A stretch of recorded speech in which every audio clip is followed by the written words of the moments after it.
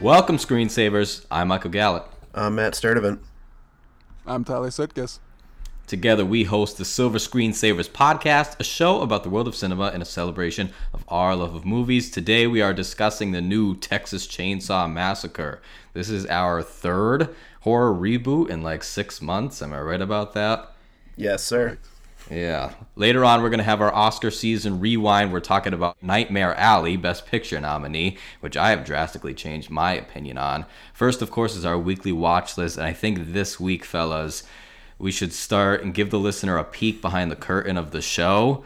Our main review this week, we planned on doing Uncharted, but we all saw it. And while it has a couple of good sequences, it was so bland that we just decided we couldn't do a full I mean, we could have, but we didn't want to do a full episode on it. But Matt, why don't you give us your brief thoughts on Uncharted? I want to know what two sequences you thought were good. I'll tell you in a second. No, I mean, objectively, it was harmless. There wasn't anything offensively bad about it, to be honest. It wasn't for me, and I knew going into it, it probably wasn't going to be for me. But I wanted to give it the benefit of the doubt anyway. But walking out of there, I mean, I can see it's just so... It's not bad, but it's just so sanitized and, like you said, bland. It's like you got a nice piece of steak, but then you don't put any seasoning on it. It's like good on paper, I guess, but it just did not hit for me. And I like a 2-hour movie that felt like 4 hours. And I said this before... This is how I picture alien abduction to feel like. I remember walking into the theater, and then 2 hours went by, and then I walked out of the theater, but I just don't remember anything about what happened on either side, or in between either side. That's exactly how I picture alien abduction to feel like. Wow, abducted by aliens, you don't even remember it. I'm impressed. You came with the metaphors today. Tyler, what did you think of Uncharted?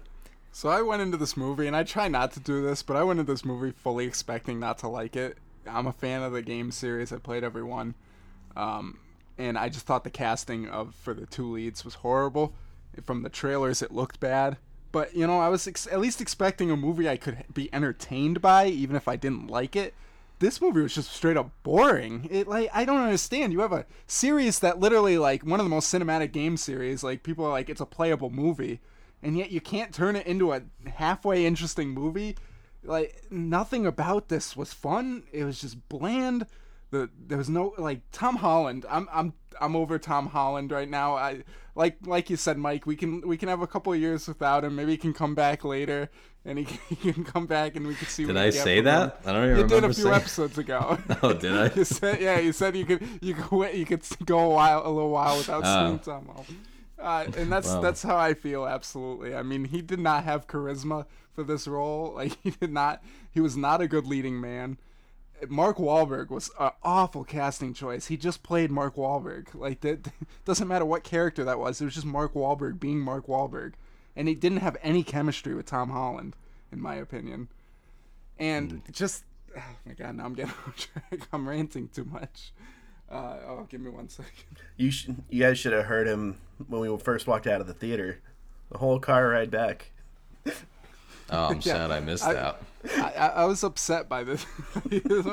Just the fact that it wasn't. You have all these big set pieces. It really felt like a studio, just put this through an algorithm. They just took a popular IP, and they took one of the biggest names in movies right now, threw him in there. They took an action movie.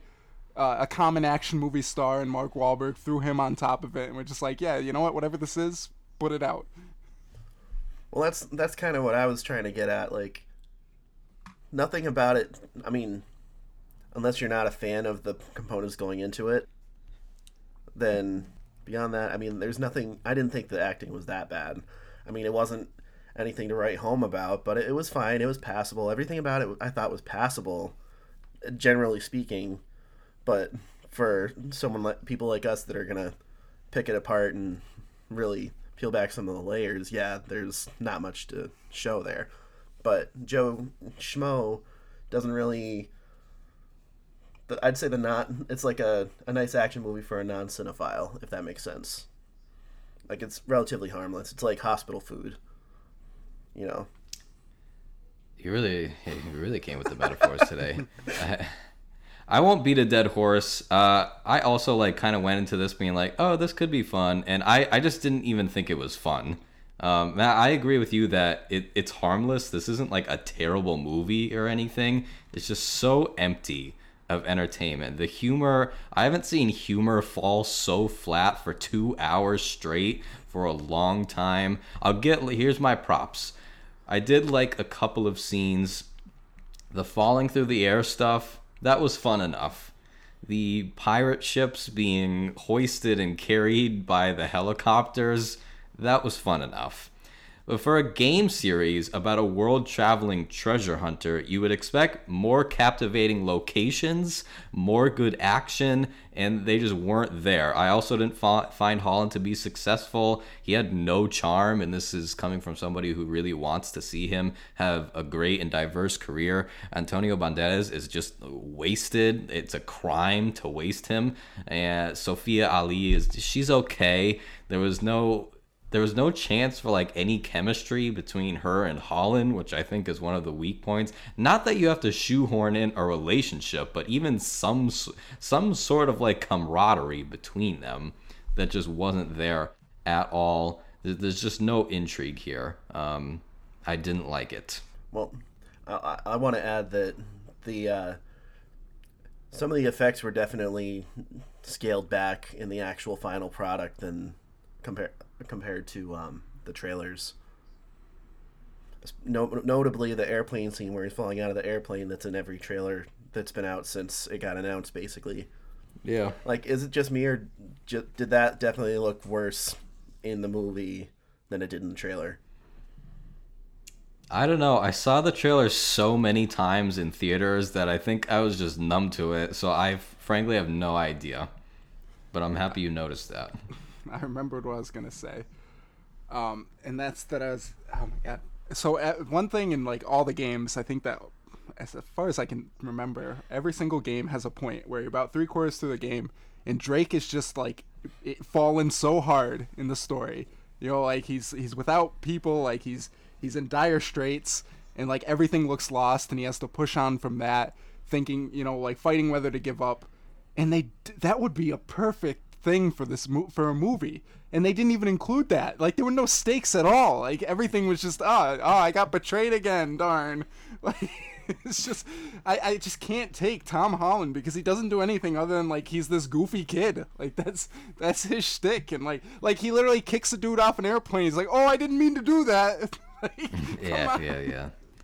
It just gets grating. You're right. I do want to point out that one of the biggest set pieces in this movie is a Papa John's.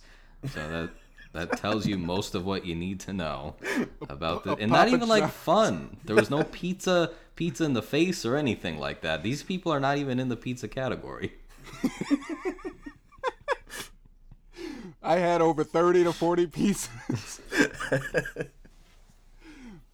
I had over 40 pizzas in the last 30 days. So that's Uncharted. That was our mini review, which is all I can wring out of that. Honestly, yeah. But Matt, have you been watching anything else cool this week? Honestly, I really haven't been watching a whole lot this week. Instead of really watching anything, I've been replaying BioShock, especially since they announced the movie from Netflix based on the IP. So that's been fun. And I also finished off Peacemaker, which was also a lot of fun. All right, Peacemaker and BioShock. Tyler. I also finished off Peacemaker, but I don't want to go over it because I'd spoil a lot. But I also watched Cop Shop. How was it? I better than I was expecting. You know, Okay. Cop Shop All right. slapped. I'm giving it my seal of approval. Cop Shop is a movie directed by Joe Carnahan. It's basically about a con artist that gets himself arrested to try to avoid a hitman who's been hired to kill him. And it stars Frank Grillo as the con man and Gerard Butler as the hitman. And, you know, we like this a movie we made fun of when it was out in theaters, you know, for how it was. I don't think the trailers portrayed it well. It's like a very Guy Ritchie-esque thriller. And, like, you got these eccentric characters, a small kind of set pieces that everything happens in. I actually thought it was really well done. You have Alexis Louder, who's someone I wasn't familiar with before this movie. I had seen her in, I think, a couple things. She was into the Tomorrow War is the only thing I could think of that I actually recognized her in, other than like background characters and things. But she really stole the show. I mean, she was phenomenal. She played a rookie cop kind of in the middle of basically the carnage set in place by the two men that end up at her small town jail. And it's just really good. A lot of twists and turns. Like I said, it's very Guy Ritchie-esque, but just a lot of fun. Very old school thriller. What did you watch that on? Peacock. All right, Peacock. Good to know. Good to know. I watched a couple of things, one old, one new. The new thing I watched was The King's Man. This is not to be confused with Kingsman, the Secret Service. This is the third film in the Kingsman series, directed by Matthew Vaughn, written by Vaughn and Karl Gajdusek, and based on the graphic novels by Mark Miller and Dave Gibbons. This is one of those movies where the good scenes are really good, but the rest is a big slog. Tonally, it's all over the place. Sometimes it's a serious World War I drama. Sometimes it's the outlandish action that has largely characterized the series. It could have been a good movie either way if it had just picked one of those routes, but it's not terrible. It's also, Tyler, like you mentioned, it's one of those where the trailer isn't totally what the movie is. Like, the stuff in the trailer is in the movie, but I thought it was going to be something a little different going in.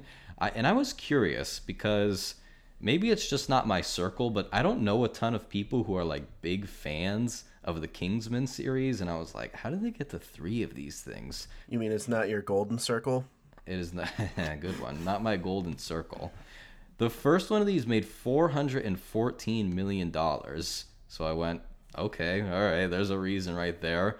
The second one, the Golden Circle, made 410, and I'm like, okay. And then the third one, I think, made 125 off of a $100 million budget. So I don't know if there will be another one.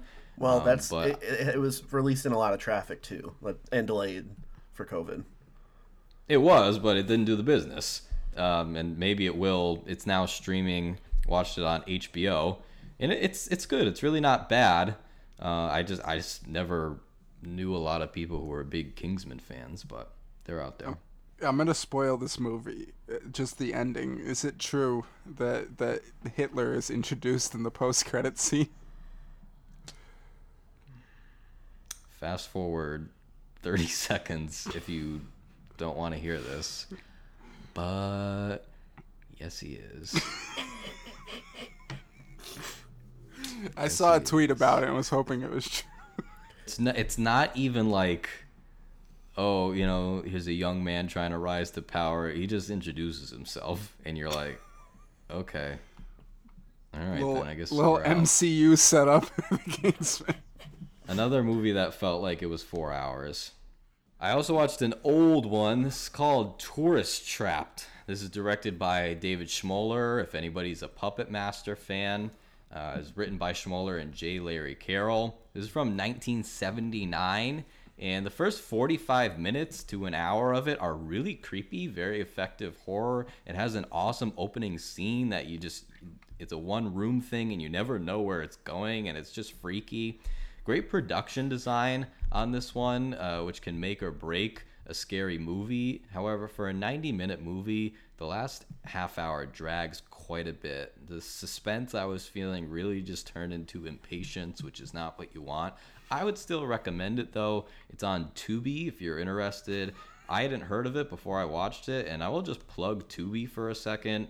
Great. They have a really good selection on there. It's not all Oscar winners because it is a free service, but especially if you're a horror fan and you haven't seen maybe some of the old classics or some obscure ones, they're just there for free for you, and you can watch a few ads and get the whole thing. It's pretty cool.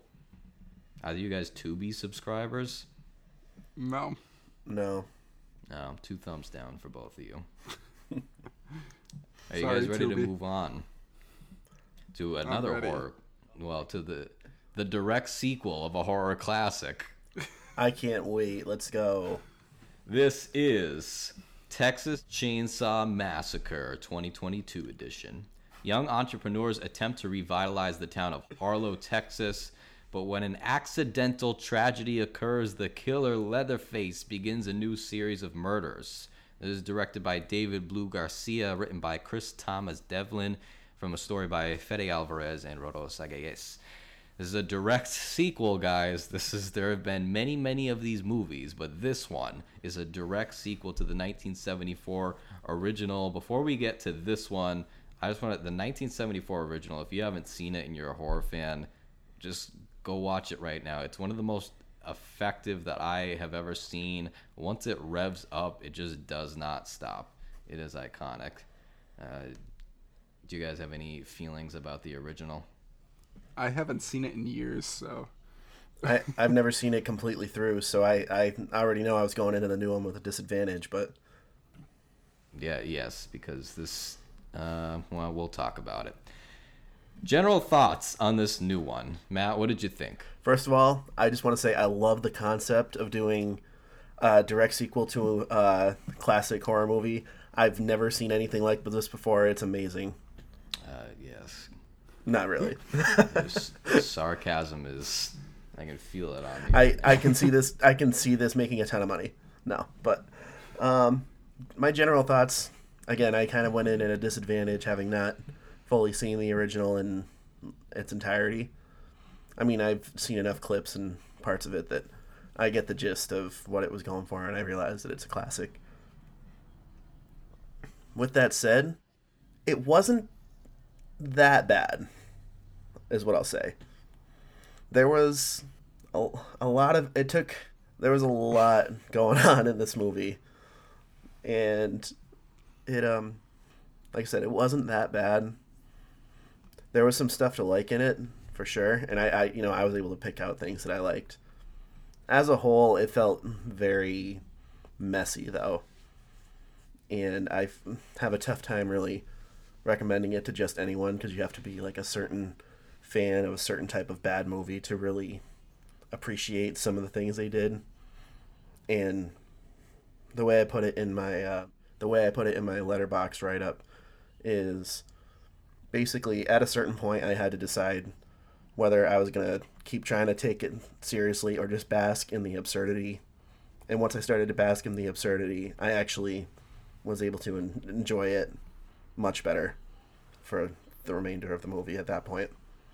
Overall, I'd still say give it a shot if you're interested and want to know see what all the buzz is about. But overall, as a movie, I don't think there was enough good in it to really justify its existence as a whole. All right, Tyler, what did you think? So I'm going to start with my biggest praise of this film, and that's that it was under an hour and a half. Because if it was any longer, I don't think I could have finished it. I thought it was terrible. I hated this movie so much. It was...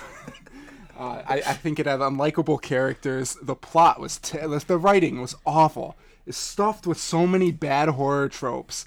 Just pushed to the max that we've seen so many times. We have an entire series of slasher films and Scream dedicated to these tropes, making fun of them. And yet they just piled them on top. And yet they felt the need to be like, this is the true sequel. You can ignore all the rest. And then they're like, but it's worse. This is on par with some of the worst I've seen in this franchise, honestly. The legacy scenes from the first one are just awful. So badly used. Like, the connection is... This movie felt pointless because they clearly forced the legacy connection in there. And the kills, they weren't even that great. There were a couple that I was like, okay. The rest just... the CGI gore felt horrible to me. There's one scene where, like, it's supposed to be... I don't know if it was supposed to be portrayed as scary or funny, but I was kind of like, this is just, like, a joke. The bus scene. I was like, am I supposed to be, like, shocked by this? Like... It felt at points the creators wanted me to like side with Leatherface, like these damn Gen Zers aren't they ridiculous? And like that just felt weird to me. That like the forced school shooter storyline that was just kind of thrown in there for more shock value than anything I thought that was just kind of weird, very unnecessary, and like everything in this movie was unnecessary, including its entire existence. Yeah, this is a pretty confused movie. I will grant you that. I probably liked this the most out of all of us. We're pretty split in three ways tonight, which I always think is fun. I found this very entertaining. I like the viewing experience, but it was pretty infuriating at times. I liked it more actually than most of the horror reboots that we've gotten in recent years. I do appreciate that it at least attempts to take the spirit of the first one, where outside youth are heading into rural Texas and clashing with locals. I'm not saying it's successful, but it attempts it. I feel a lot of confusion and just bafflement with the very conception of this movie, and we will get into that in a minute. This one does, Tyler, like you mentioned, feels the need to shoehorn in like several social issues, which is fine. It didn't bother me, and that stuff should be dealt with in these kinds of films. But if you're gonna deal with it, then engage with it. A lot of the stuff is just kind of there. Yeah, that was my biggest problem. One of my biggest problems with it. It's like it crams all these social issues in, but then it doesn't take a stance or like really do anything with them. Yeah, and at that point, absolutely right. It's like, what's the point? Yeah, this one is both much more gnarly and gory, but much less terrifying than the original. This one does not have, and I don't even know what the word is, it doesn't have the atmosphere of like total freak out randomness that the first one has. And there were a couple of scenes that I just couldn't figure out why they were in the script, and I was made pretty angry by them. So if you're a fan of this kind of movie and of the franchise, I would recommend watching it, even if it's just food for thought. But you could also just watch the original again, and that's probably going to be a more rewarding experience. Again, I don't want to bash this movie too much because I liked it, but it's certainly no 74 version. That is one other thing I wanted to say that I thought was interesting, how it broke from the original, is that, like Tyler was talking about, some of the kills. A lot of the kills in this movie felt very performative, much like Michael Myers-esque. And I mean, correct me if I'm wrong, but the original, I mean, it had gnarly kills, but it wasn't as bombastic and performative as this one was. Am I right? Or Well, yeah. So in the original, Toby Hooper, who made the original one, like lessened the gore like by a lot, so that he could get, I believe, a PG rating. Which I don't know why he thought he could get that, because it came back and the people were horrified. But he lessened it, and to me it doesn't hurt the original movie at all. And also I think in the original movie, Leatherface, this might sound insane, but like instead of being like just a cold-hearted killer, seems kind of like stumbling around. Like, all his moves aren't so calculated. Some of it is on the fly because, this is different from other movies where a killer seeks out victims, right? In the original, it's young people going to the Leatherface house, and he just kind of has to, like, deal with them on the fly. They didn't ring the doorbell. He wasn't expecting them. But that's over for that mini rant. Short answer is... yes, you're absolutely right. The original didn't have as much gore, and it was not as performative as this one. So I'm sorry to answer in 50,000 words. No, but I appreciate you for doing that, because, like I said, I've not seen the full piece of work, so I could have been off base, and I'm glad that I wasn't. No, you weren't. Yeah, it's the performances here. We were just talking about it like 2 seconds before we started recording.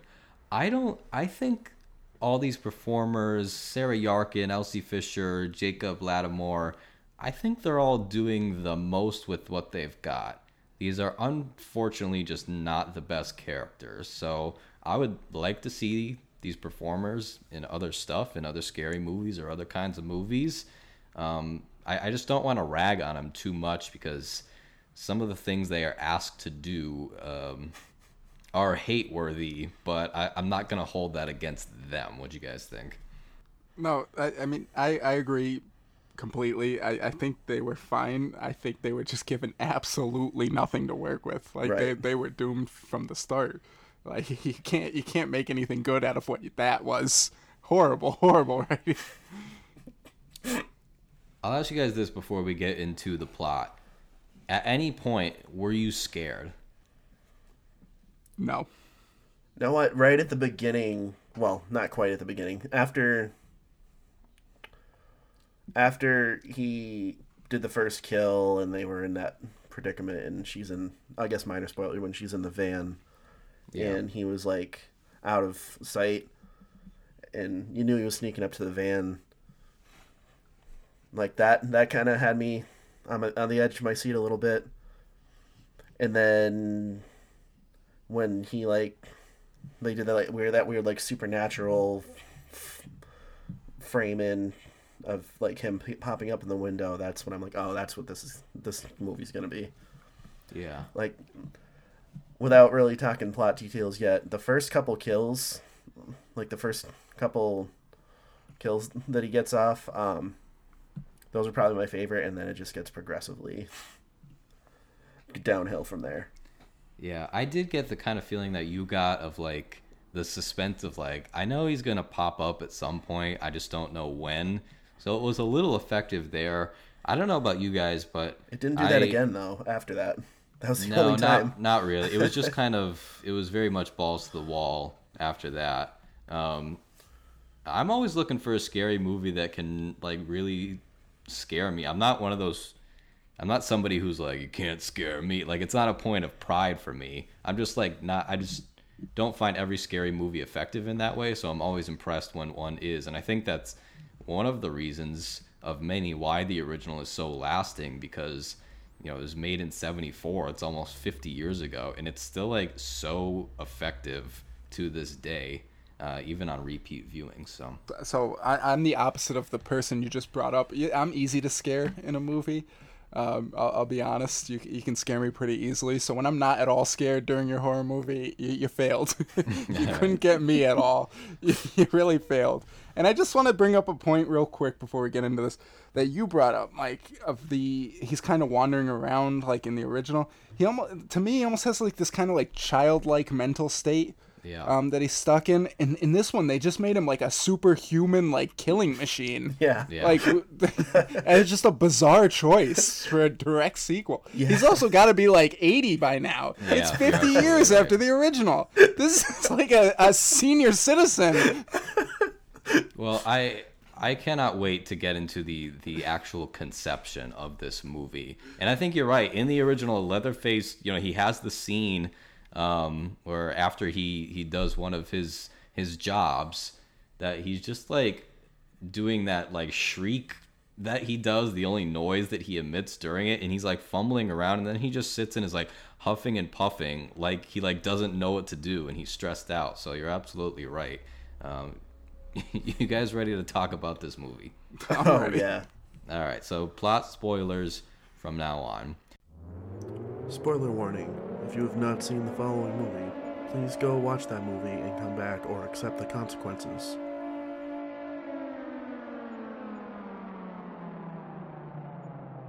We begin with a review of the first movie, which is a staple of, a few horror franchises. Friday the 13th always does this, and there will be a lot of connections to Friday the 13th from here on out in this movie.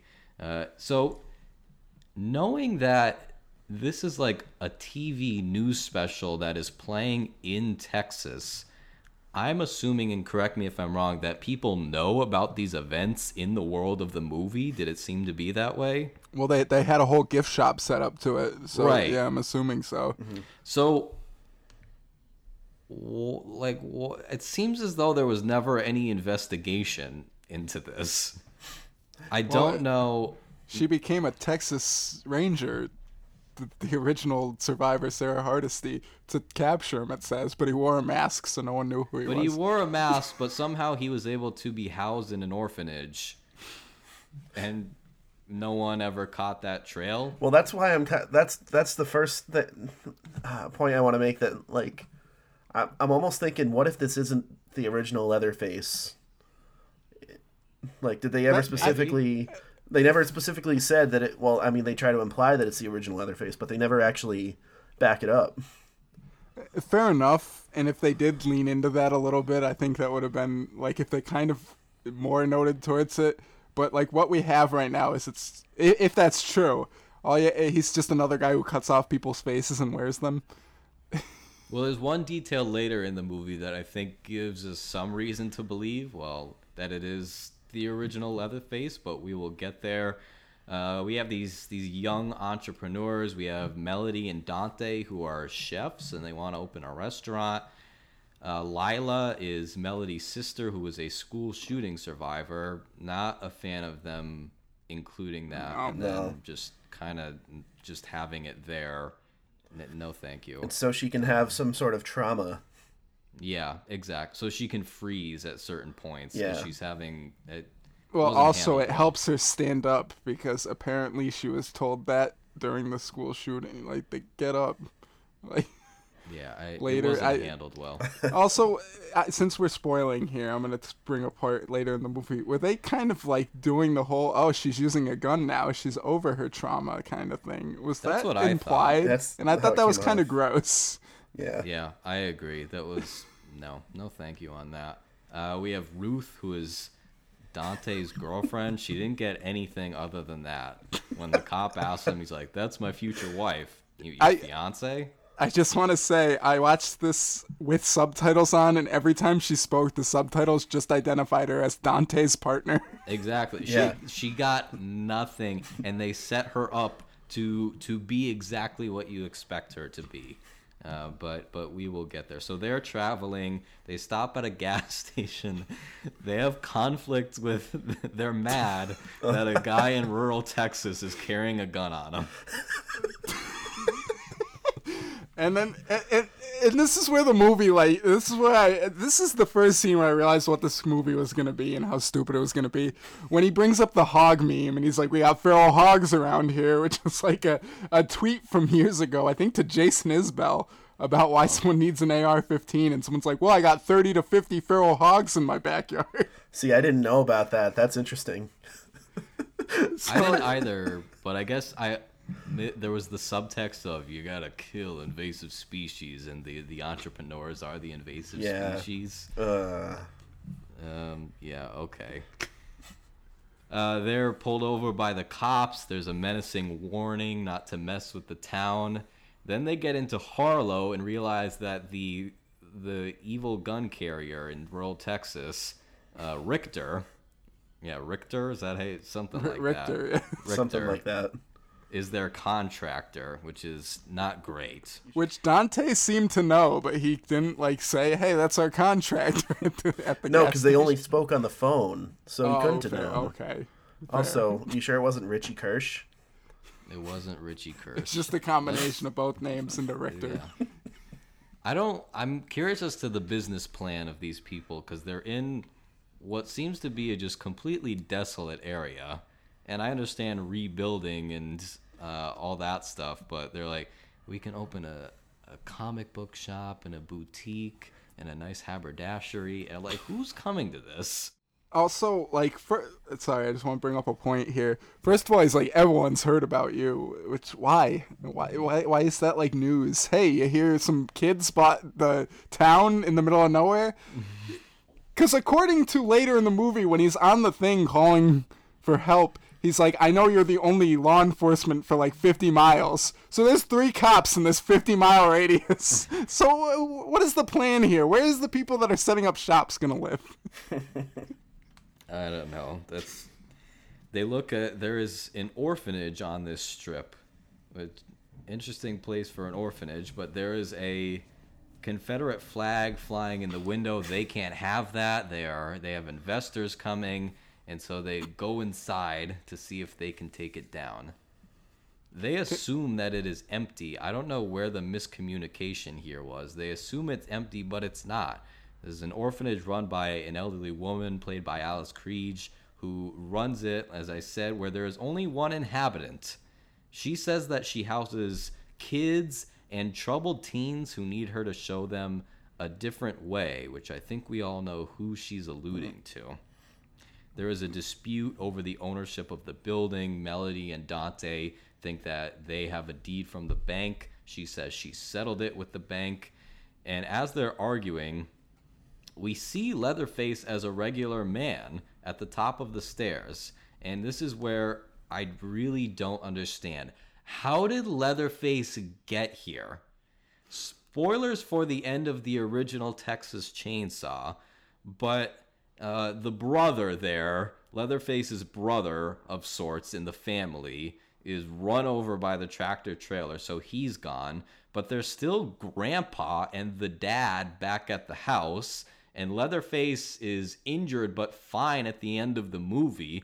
So at what point did he just go, I think I just need a different life? And he went to live at an orphanage, and he explained to this woman that he used to cut people off and wear human skin as a mask, and she was like, okay, well, come on in. Well, that's why that just goes further to my point why I think it may not have been the original Leatherface, but more like a copycat.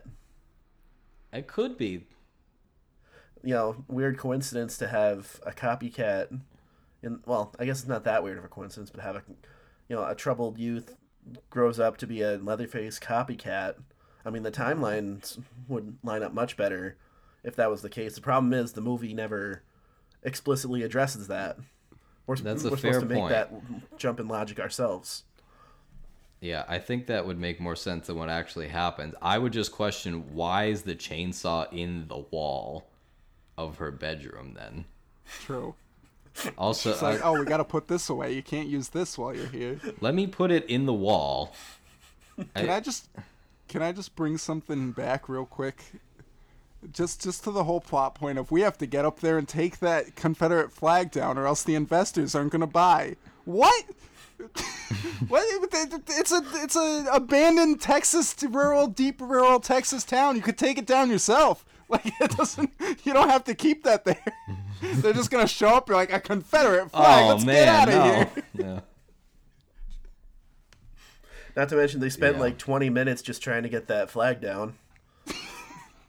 Yeah, just reach out and grab it. He's like, oh. Oh, it's so dumb. Yeah, it wasn't great. So they argue. The old woman, Ginny, freaks out about her home. She's hyperventilating. She vomits and has to be taken away by the sheriff, his deputy. Leatherface carries her out, and Ruth gets something to do, guys. They give her something. I don't know why. She's like, moral support. I gotta go with this woman. And I don't know why she's sitting in the front.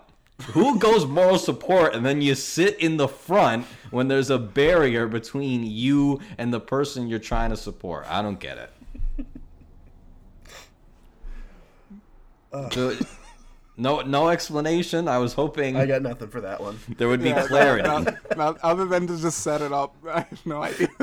So the movie can happen. Yeah. The investors show up. It's a lot of young people, and they bring a party bus with them. That's going to be very important later. And then we cut away. Sheriff is driving, and Ginny is in the back of the van. She warns Leatherface, because she knows that she's dying. She warns Leatherface to stay out of her room. And then Leatherface tries to revive her. It's unsuccessful. He kills the deputy in a very gruesome fashion, who accidentally shoots the driver, and then they crash. Matt, you said that this one was your favorite, right? Yeah, I mean, it had me thinking that this might actually be like a not nice, but like this might actually be a satisfyingly gory movie with a lot of creative kills. But that was like the most creative kill in the entire film. The first one. Which, I don't know, are we going into detail, or are we just going to let people... Go into detail? He snaps this guy's forearm and then stabs him in the neck with it. I mean, I thought that was pretty badass. It was pretty gross. It was gross. But, yeah. But again... It was a creative, yeah. It was creative. It was original, you know. But we don't really get that vibe again for the rest of the film. Not really. I just want to bring up a point which we haven't gotten to yet, but he cuts Ginny's face off and wears it for the rest of the movie. First of all, what did he put that on with? Why is that stuck to his face throughout everything that happens to him in this movie? And also, he looks goofy as hell with that on. The original Leatherface looked terrifying. Every time they showed his face, I was like cracking up. He looks ridiculous with that face. I wish they could have made it look better than he's just wearing a rubber face. I mean, I'm willing to make the leap of belief that it's just going to stay on his face. I'm fine with that. I agree. It's not as effective as the other one. Well, that's what I'm saying. There's a certain point. I didn't get to this point until a little bit later in the film, but at a certain point, if you want to find any sort of enjoyment with it, you just gotta let go of some of this stuff and just bask in the absurdity. And if you're not capable of that, then it's not going to work for you. Why are you doing that to the Texas Chainsaw Massacre series, though? Why are you this could be an absurdly, comic, the first one is so dramatically different in tone from this that I don't understand why they took this. Well, I'll raise you the first sequel, which is, kind of comedic and, almost a parody of the film. This franchise has gone through so many iterations, but I think you're correct.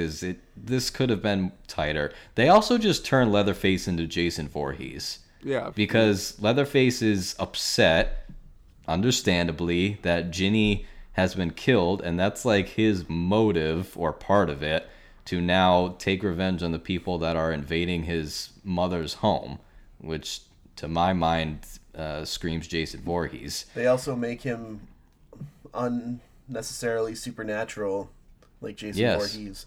Well, actually, I guess I can't say unnecessary in Jason Voorhees' case, but inexplicably supernatural. We'll say that. Yeah. There's no reason he survives what he survives in this movie other than oh yeah, that's just what slasher people are capable of. They can live whatever. I'd love to talk about that at the end. Ruth, before this happens, she sends a text to Mel and Dante. They learn about Ginny's death. Mel's like, I don't feel right about this anymore. I gotta leave. Dante's like, oh, we met an old lady. 2 minutes later, she dies. Who cares? Whatever, man. It's all good. He doesn't care.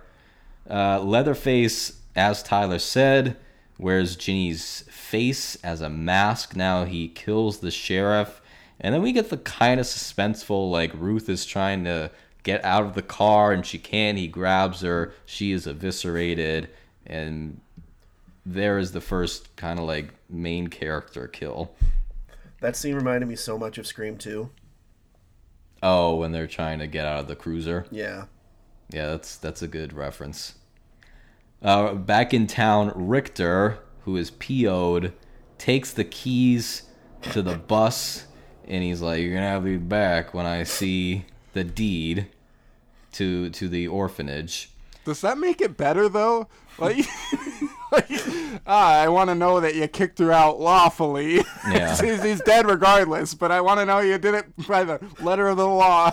There is a shot, which I'm assuming was supposed to be suspenseful and creepy, where you just see a field of wheat. And then Leatherface pops up, and I burst out laughing at this when his head just popped up from the thing. I don't know if that was supposed to be comical, but I had to pause it. I was laughing so hard. The shot looks so stupid. Can you imagine if they had added the boing sound effect to it?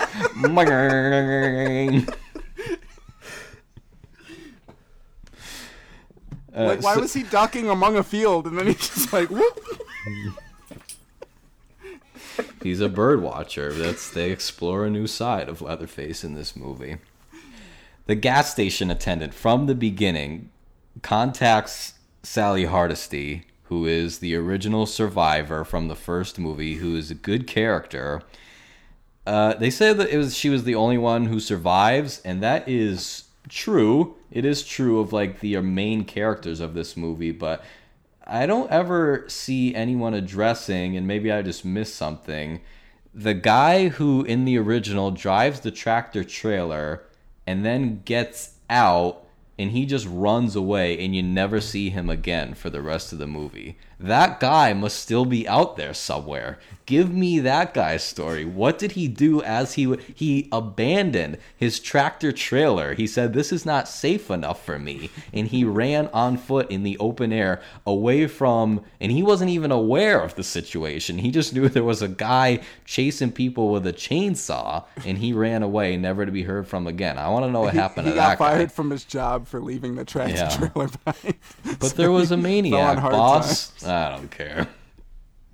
It's a lot of money, that truck. Yeah. But anyway, Sally Hardesty is the only survivor of the original group. Originally played by Marilyn Burns, who unfortunately passed a few years ago, so is now played by Owen Ferrari, who does a good job, even though they turn her character ridiculous. I just want to bring up this is going to sound mean, and I don't mean it to be, but when they first showed her, like cutting the pig and stuff, I thought that was Leatherface wearing Ruth's hair from the back.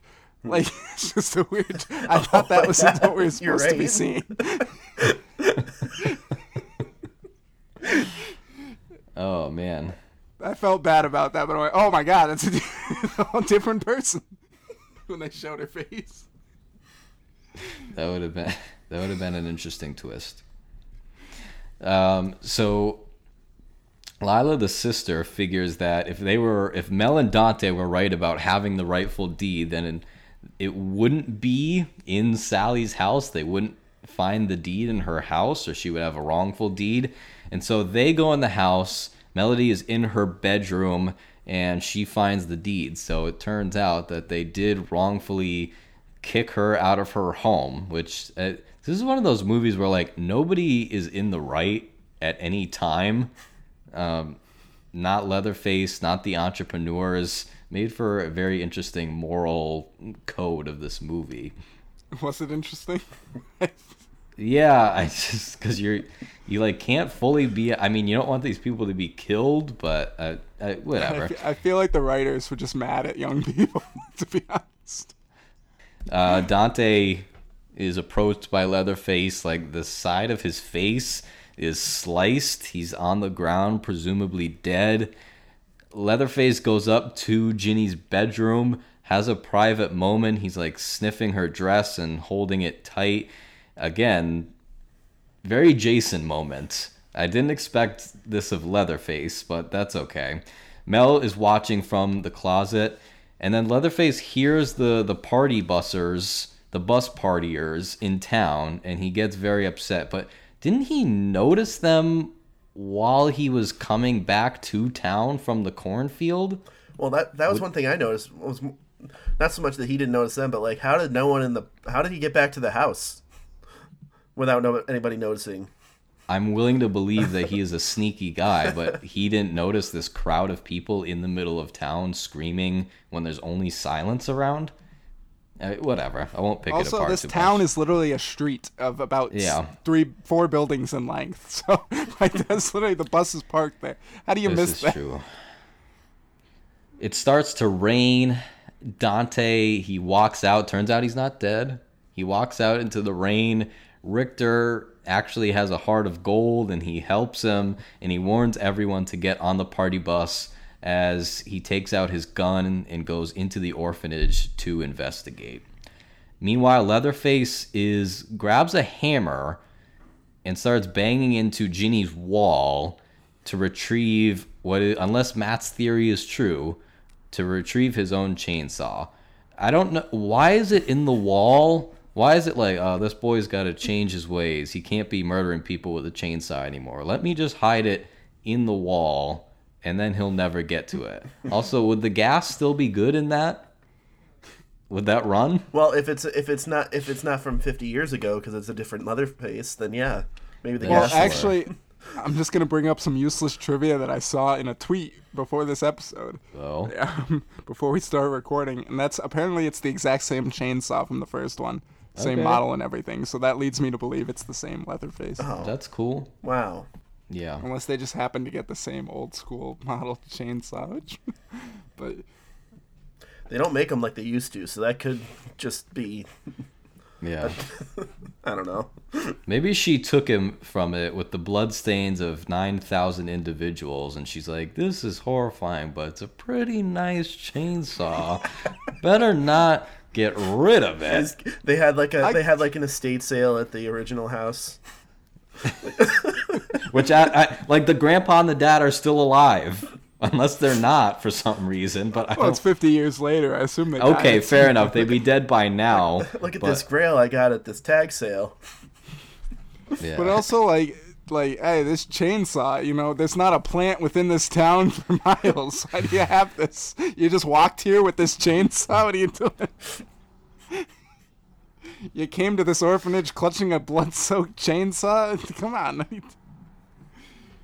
I don't know. It didn't make sense to me.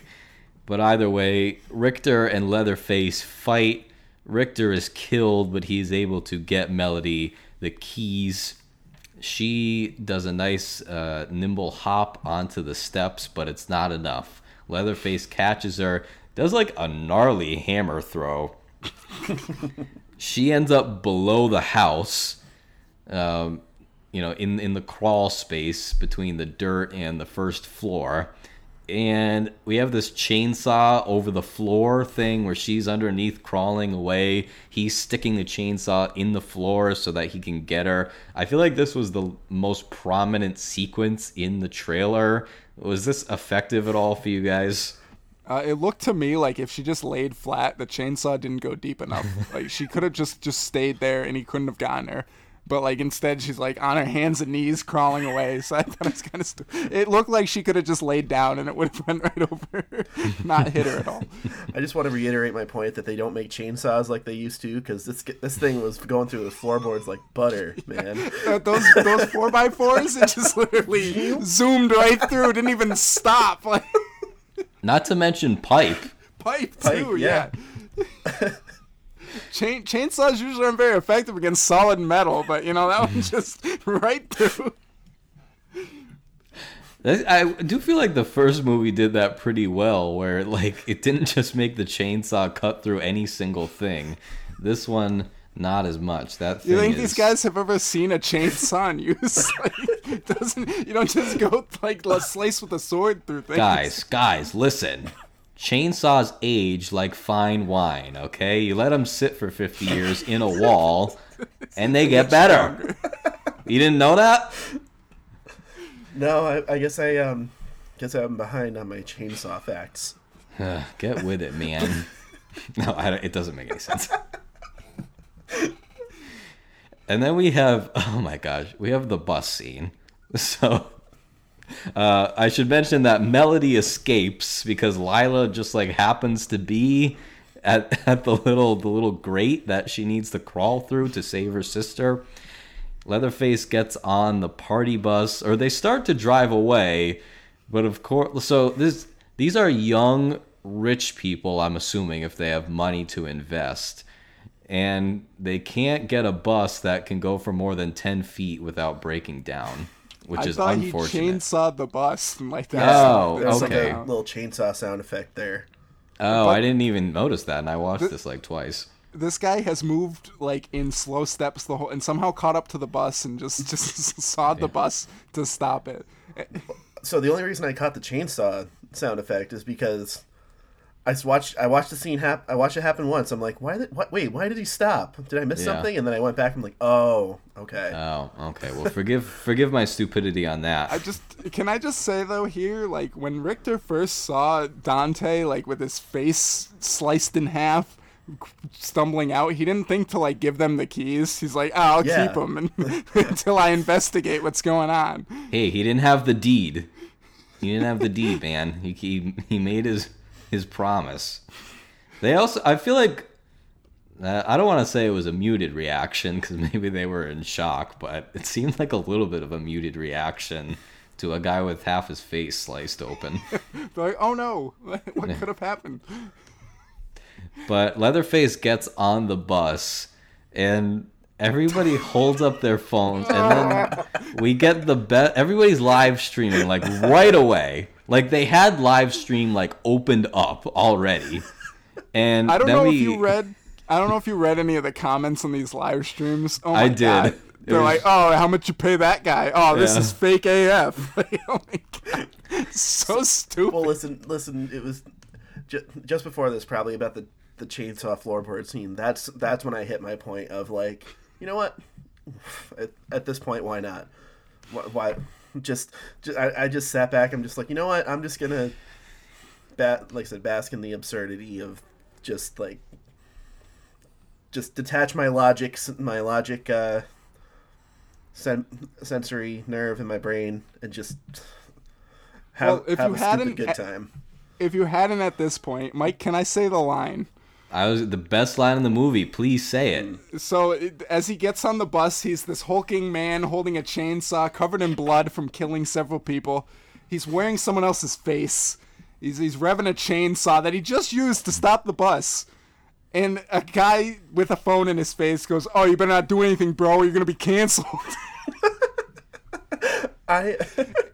And this is where I realized, like, the people who made this movie they don't like young people and they have no idea what young people do. Like, they're like, oh, they just want to cancel people even when they're toting a chainsaw. Yeah. You know what? I fully admit I enjoyed that scene way more than I probably should. I laughed. I like belly laughed at that scene. I thought that was just so stupid. It was the stupidest thing about it. It was hilarious. But I had a different reaction. I'm just like, what is going on? Like, there's carnage of this, and yet you just feel like this is the stupidest thing imaginable. Like, there's one scene, I mentioned it earlier. A dude just, in several shots, wanders with no arm. He must have had it cut off. He just wanders into several shots. Like, he had no, directions from the where's he supposed to go? He's on a bus. He was looking for the arm. Waddling into shots. He didn't know where the arm was. He was looking for it. It's just like all tension that could have been in that scene was just wiped out. I have some questions about the canceling guy. Does he know who Leatherface is? Like, what does he think Leatherface is going to try? Like, and if he knows that, one, what would canceling Leatherface look like? Two, why does he expect Leatherface to care? This is like in Halloween when that woman's like, "This is for Dr. Loomis." I don't think Michael or Leatherface care. Oh, and this movie takes some shots at that franchise later on. See, I want you to bring that up later because I disagree that it's taking shots, and I'm going to explain why.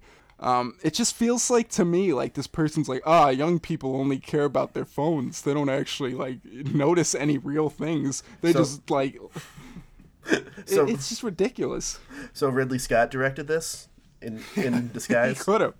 Yeah, thankfully you detach your logic by that point. Because we have Melody and Lila in the bathroom. Was it a bad thing? It was a bathroom on the bus. They climb through the roof. And this is where we get Sally Hardesty showing up, and they just like turn her character into a fool. They climb into her SUV, and she's like, "You can't go anywhere until I get this guy."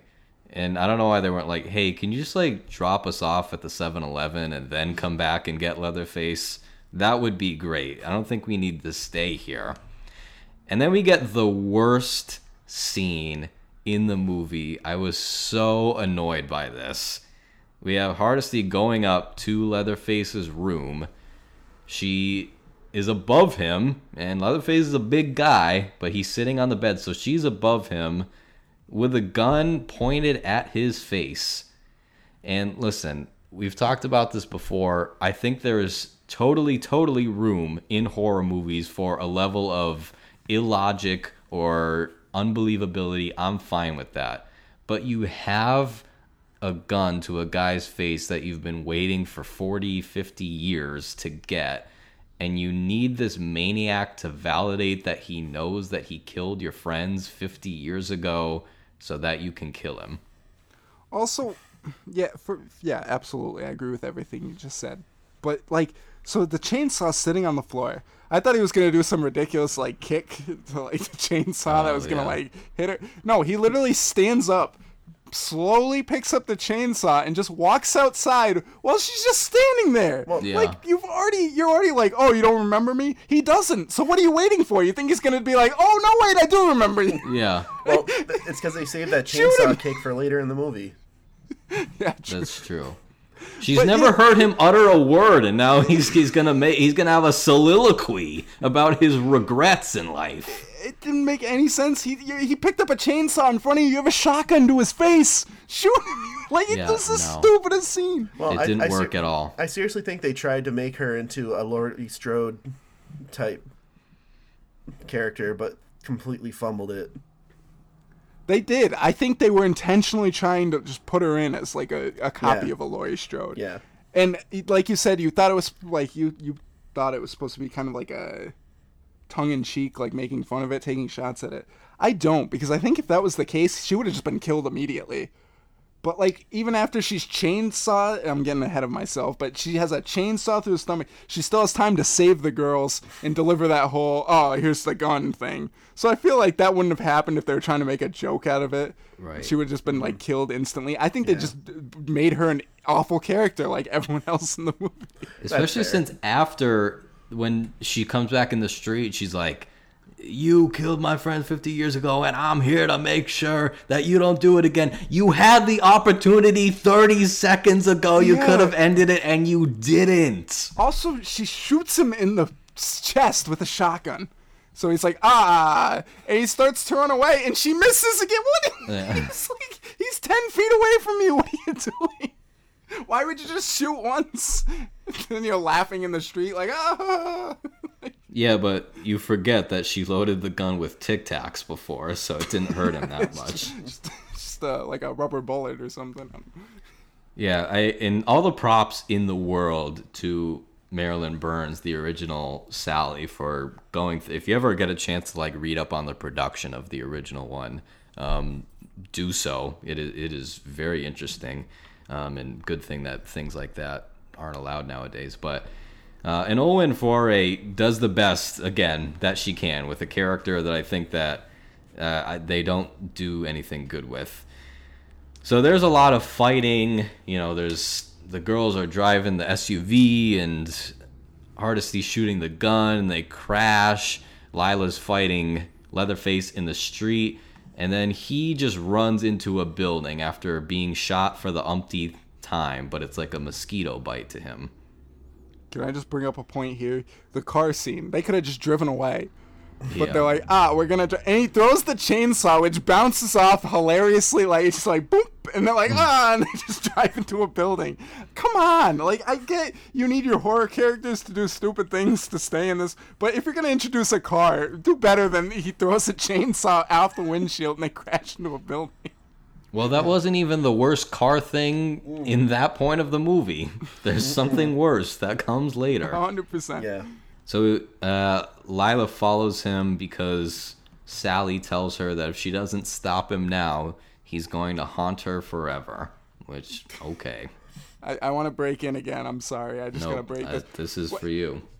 So this man killed your friends 50 years ago, and no one's heard anything since. He hasn't killed anyone since anyone knows of or anything. He's going to haunt you till then? What does that even mean? If they got out of there, like... If they still have the trauma of what happened in front of them, even if they kill him. But if they got away, it's not like he went and hunted Sally down. He didn't even remember her. So like, that's such a dumb great scene. point. That's a great point. Yeah. Maybe by haunting them forever, it means they'll be doomed to go to open mic nights and tell their story. Yeah. So You know, I get. Oh, go ahead. I get like what they're doing with the legacy ones of like, you know, these horror franchises have gone off the rails. Let's kind of bring it back and ground it a bit. But like then it just kind of falls apart when you get like there were 50 years in between these, and like, you know, this guy hasn't been seen in 50 years, but he's haunting me to this day. And if you don't leave, he's gonna haunt you. He's still like the stuff he did still happened. It's gonna happen. You're gonna remember that regardless. Yeah, I have no Other better than that, explanation. What else is he doing? That's haunting you. He's calling her late at night and just breathing into the phone. We have Lila following Leatherface into the building.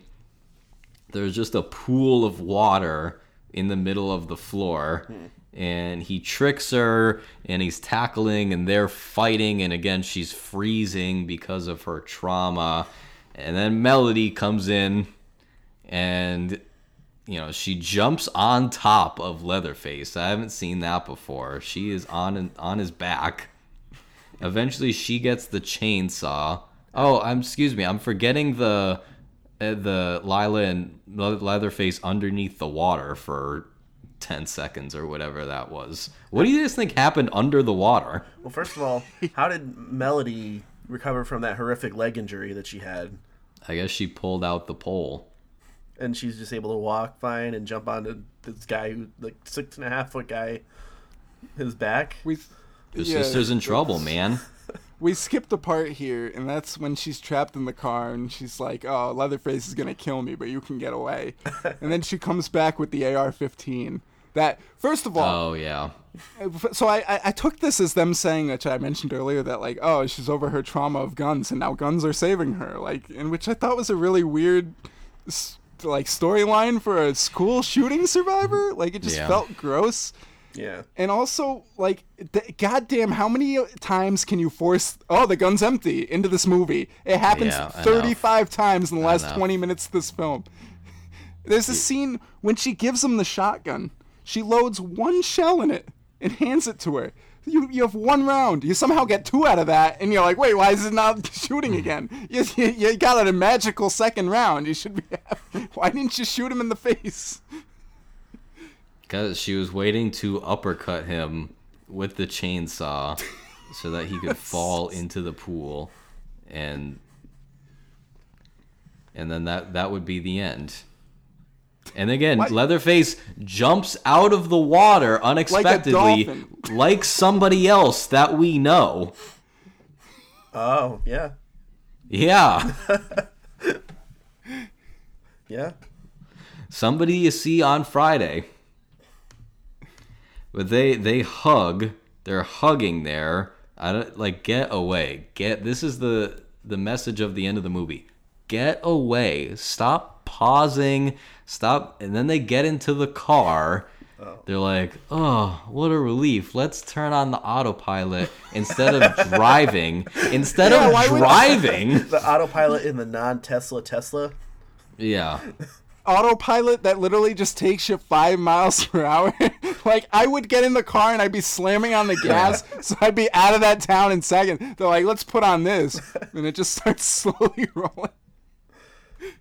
And then Leatherface grabs Melody from the passenger side window, and she's on the ground, and he chainsaws off her head and holds it up to Lila, and he's like, yeah. Was that supposed to be a nod to the original? Was there a shot like that in the original? No, I don't think so. That's not the ending of the original. No, but what I know I've seen a shot very similar to that in film before. It may not have been from the series. I'm trying to think, but I don't think so. There's a lot of gnarly stuff in that one. I could be wrong, but I don't remember anything just like that. I like how after he kills her and Lila's like, no, it cuts to him and he does a Fortnite dance in response where he spins around with the chainsaw. He's flossing. That was so stupid. I'm like, why is he doing a victory dance? What is this? I guess it's kind of like the ending of the first one, but in the first one because in the first one at the end, Leatherface is just throwing a tantrum because Sally got away. In this one, I guess they're like, we'll just kind of end it the same way. Only it doesn't make as much sense. But this time he's like, big W. Yeah. Spinning around. So it's not him. And Mr. Six comes to join him.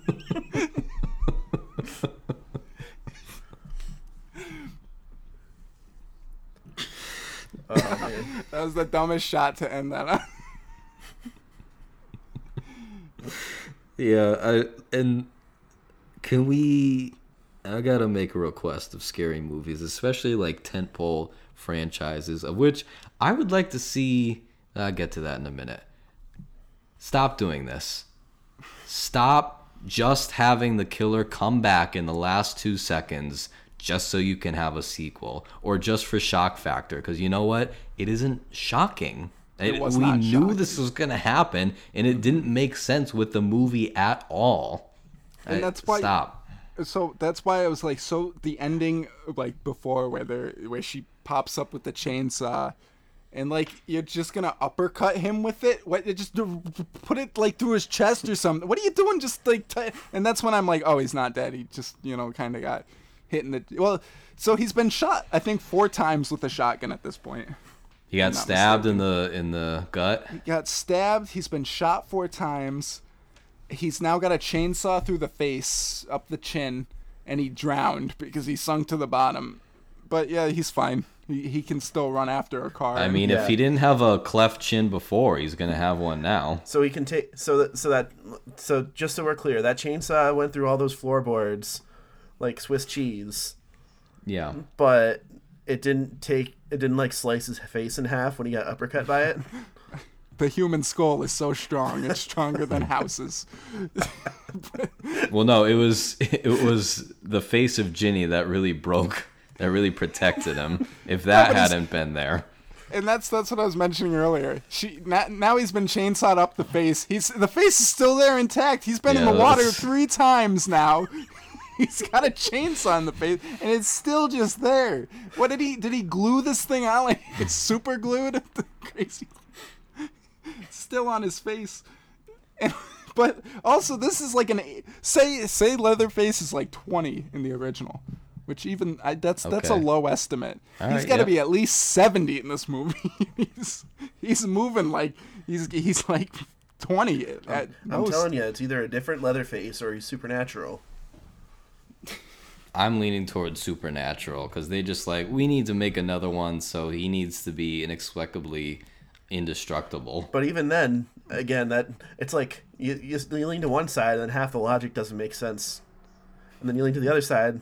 The logic that made sense for the first side doesn't make sense. No. Like with the chainsaw being in the wall and like the age difference.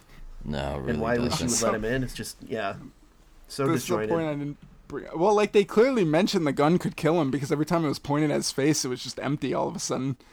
But like the scene where she knows where he's coming from, Sally. She's waiting with a shotgun in the middle of the street. He's in an alley. She knows exactly where. She's aiming at it the entire time, and he comes sprinting out, and she shoots the chainsaw multiple times. Why are you aiming at the chainsaw that he's holding down by his legs? Like, you see the bullets hit the blade. It was so stupid. You knew where he was coming from, and you still couldn't... I hate movies like this. Halloween Kills did the same at the end, where they had guns, and they're just like, nah, let's not use them. Let's beat them up. To your point about... why didn't they just stick the chainsaw in his gut? It didn't work with Sally. She was up in the air with the one through his gut, and then she still has enough power to fire the shotgun. She's like, it's fine. Yeah, I still was entertained by this movie, I have to say. Where does this rank for you guys amongst the more recent horror reboots? I'm talking the Screams, the Halloweens. Maybe 10 years ago, we got Nightmare on Elm Street and Friday the 13th. Where does it rank for you guys? This is probably the bottom. Are we considering just like the first Halloween reboot? Like, well, I'm not talking about like the Rob Zombie one, but 2018. 2018 and Kills with that. Both of them. This is ranked right next to Halloween Kills for me. I hated them both. Yeah, well,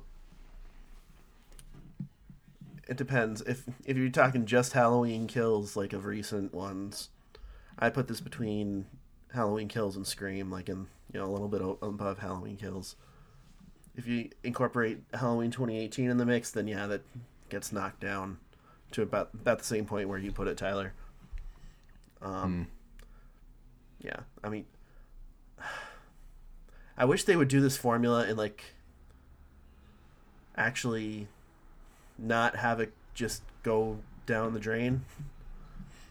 in a sequel Yeah. or even in the first movie. Like, I know it's possible. It's got to be, well, because I know you guys disagree with me, but Scream did it. It's possible to make a good requel, reboot, franchise sequel, whatever. It's possible, but I don't know why they're having such a hard time doing it. I don't know either. And that leads me to my next question. It can't be that hard. No. Well, I mean, making a evidently it movie is, difficult. but- Making I a movie think- is difficult. I will say that. I think the first Halloween did it well. Yeah. In that, like, it genuinely was a decent movie that really kind of built on the original, whereas the other ones are just kind of like, oh yeah, let's just redo it with, we'll copy this formula, and it's not gonna. And they haven't been as successful, clearly. It's just not like you can make one good movie, but then when you're making sequels and stuff again, you're falling into the same thing that plagued the other ones. So, which is Halloween so far, but. Well, I guess part of it is you're taking worlds that are already so ridiculous or were so shocking the first time that now if they've built up a fan base, I guess you have to ask yourself the question as the filmmaker of what do you want to give the audience in the movie? Do you want to actually scare them, or do you just kind of want like a fun rehash of things before? Because with every Halloween or Friday the 13th or any of those franchises, I feel like there's diminishing scare returns. Even if you like the movie, you know what you're getting. And I think, to add to your point, I think that's because when you've made that many films, the killer is now the character. You're going for the killer. So you're not getting the same scare factor because you know everything about the killer. You're kind of not rooting for him, but like you're expecting to see that character do crazy stuff. Like, so yeah, the originals worked way better because you had characters you could latch on. But when you're going through a new set of characters every time with the same killer, you're now making the killer the focus, and you really don't care about the people they're killing. Yeah. Are there any franchises that haven't been done yet that you guys would want to see rebooted? Haven't been done yet? Yeah, or maybe they haven't been done in a while. I gotta think about that for a second.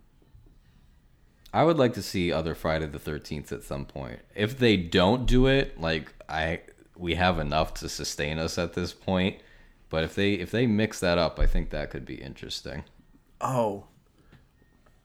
What about Leprechaun? Maybe. I thought the Leprechaun movies were always so stupid that I don't think that should be rebooted. Or Gremlins, maybe. That's not really like a horror movie, but... No, I think it counts. All right, final thoughts on the new Texas Chainsaw, or are we exhausted? I'm glad we picked that over Uncharted. I'll give my final thoughts and say it's an hour and a half. Just don't waste your time. It's not worth it. See, I disagree. I still say give it a shot. Make your own opinion on it. And the fact that it's an hour and 20 minutes, you're not really out that much if you watch it and it's not for you. It's a pretty clean runtime for as much crazy, stupid, bombastic stuff happens in it.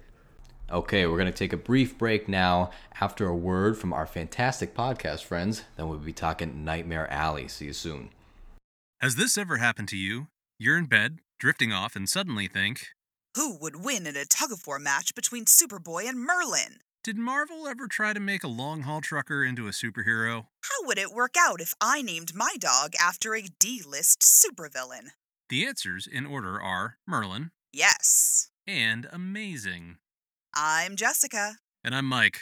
And we host the podcast 10 Cent Takes, a show that looks at weird, silly, and cool moments from comics and how they're woven into the larger fabric of history. Moments like the time Superman shilled for Radio Shack. When Archie got tempted by the devil. Oh, and then there was that time that DC Comics gave a superhero AIDS in an effort to be topical. It's always weird around here, but we'd like to think it's also interesting. So come with us and commit random acts of pop culture archaeology, one issue at a time.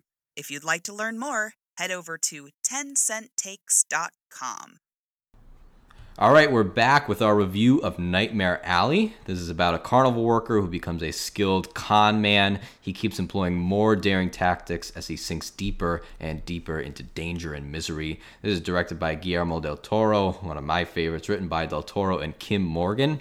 Based on the novel by William Lindsay Gresham, which I've read, and it's a really great novel, very grimy, absolutely true to the atmosphere of the whole thing.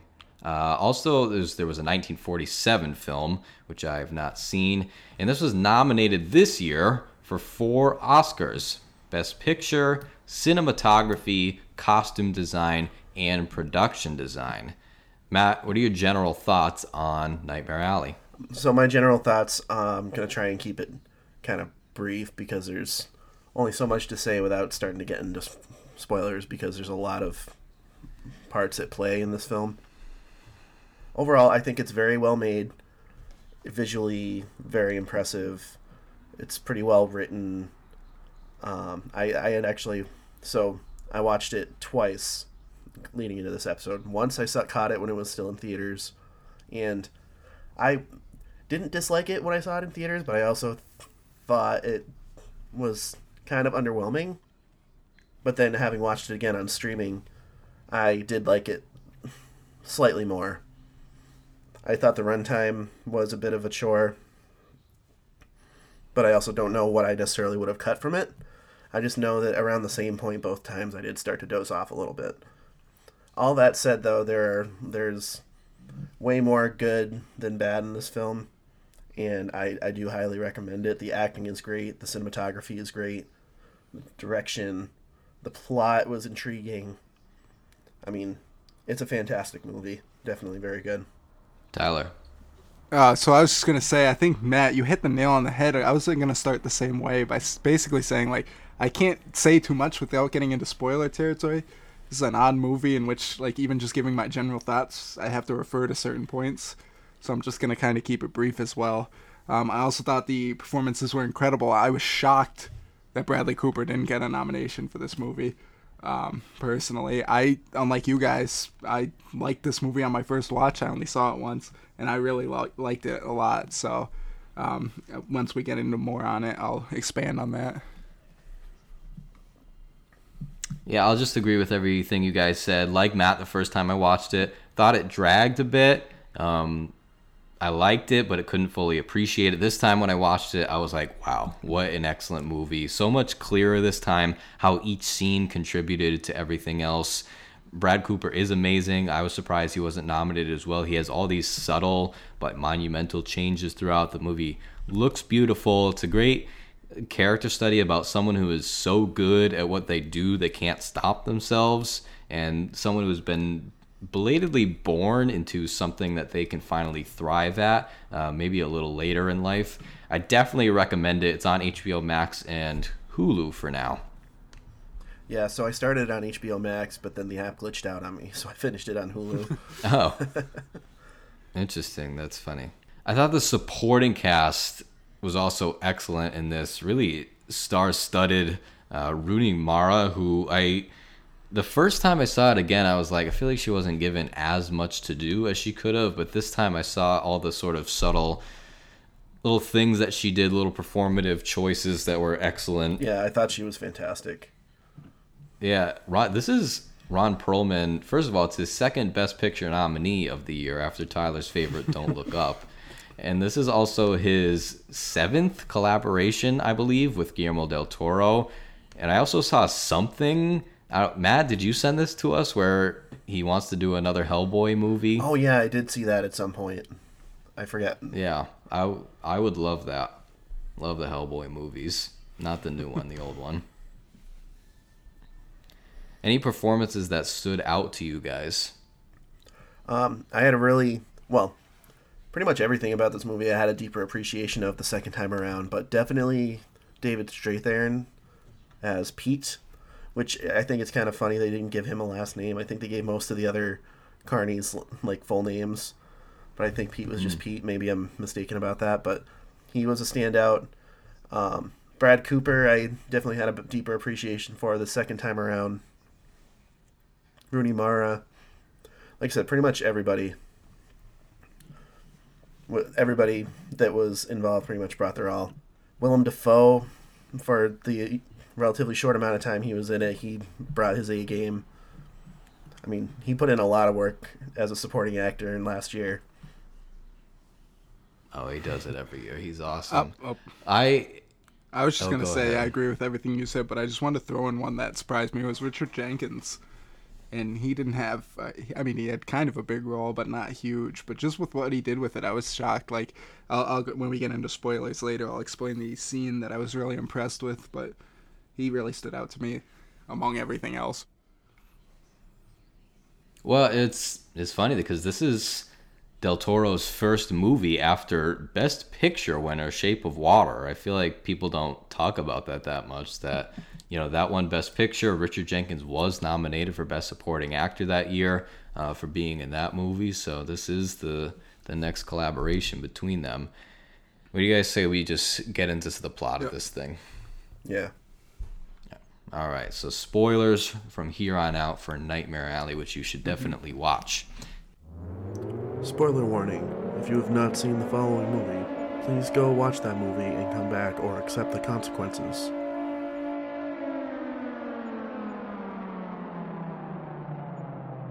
We begin with Stanton Carlisle, dragging a body into a hole in the floor in the middle of a house, and then he sets it on fire, which was a very riveting way to start the film. You don't know who this guy is, but you have maybe a glimpse into his character, though you don't know who is in this makeshift body bag that he has made. And it seems that he's ready to start a new life after that, after walking away from the burning house. He arrives fresh-faced at the carnival, and I think this was my favorite part of the movie. The production design was unbelievable with this thing. It was filmed so beautifully.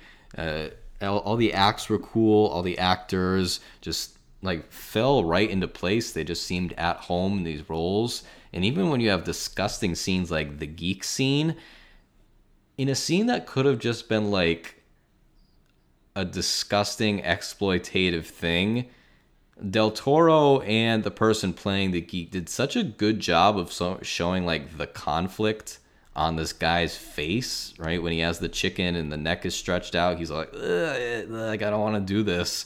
And then he does it, and we learn later why he does it. But I was very impressed with that first segment. See, that's one of many things that I didn't fully pick up on when I saw it in theaters. The fact, partly because you can, without subtitles, you can kind of hardly hear exactly what the geek is saying in the beginning.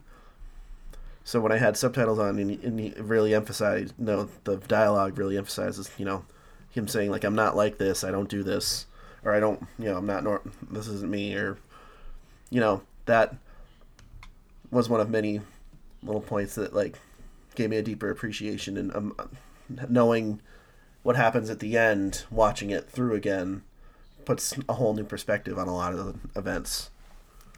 And I think I agree with you on the whole setup of the carnival scene. It was very immersive and visceral at parts. It was, fantastic.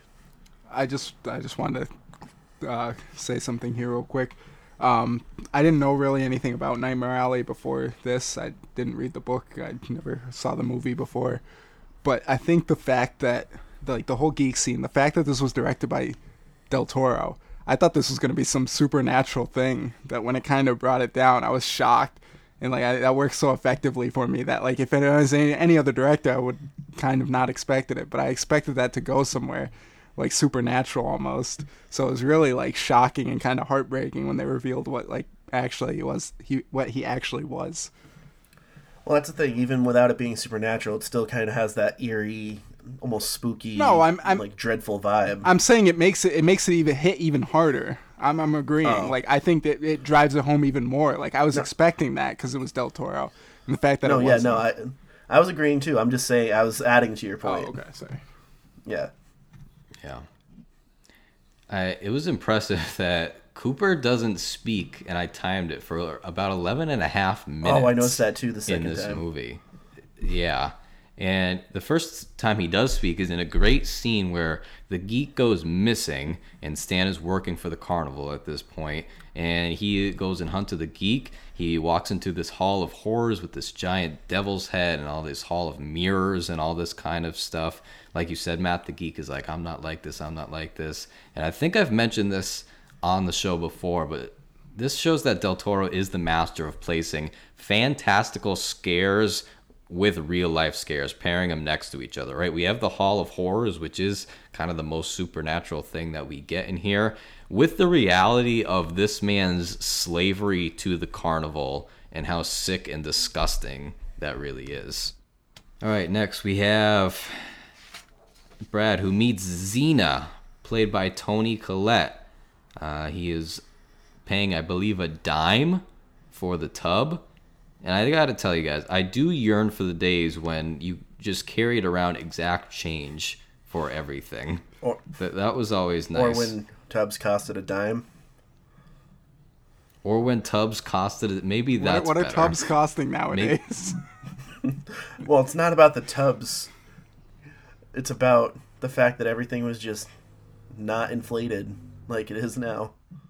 I got to imagine that someone who's carrying around a bunch of dimes, among other things, you got to be jingling as you're walking. So, every scene, everyone should have just been like, you just hear coins jingling around. I would have felt it was more realistic.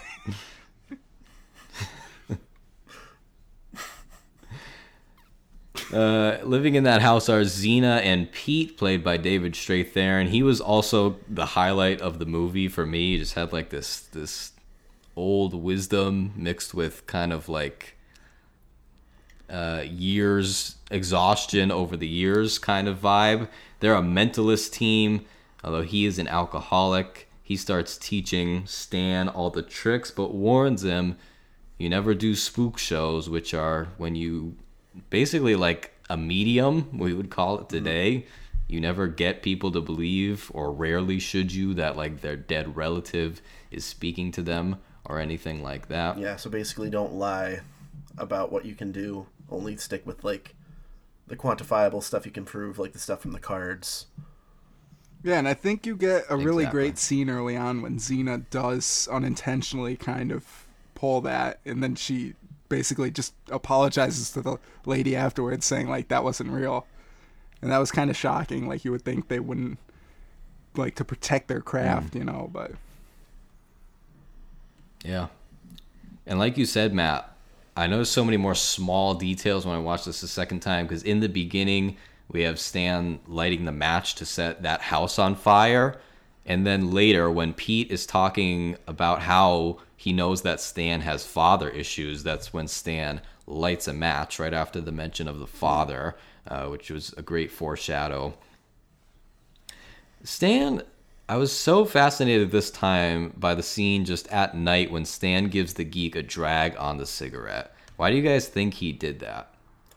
Well, now... I guess we're in spoilers here. I think it was... I see that as a form of foreshadowing in hindsight, obviously, but... But why in the moment? I feel like he probably just took pity on him, especially after the whole ordeal that he witnessed while trying to catch him.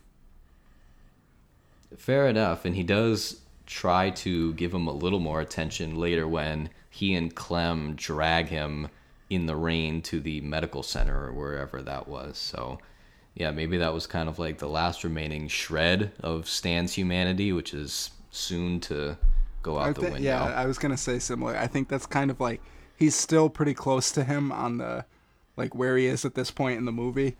So he's kind of interacting, and this is the start of his, like, rise up.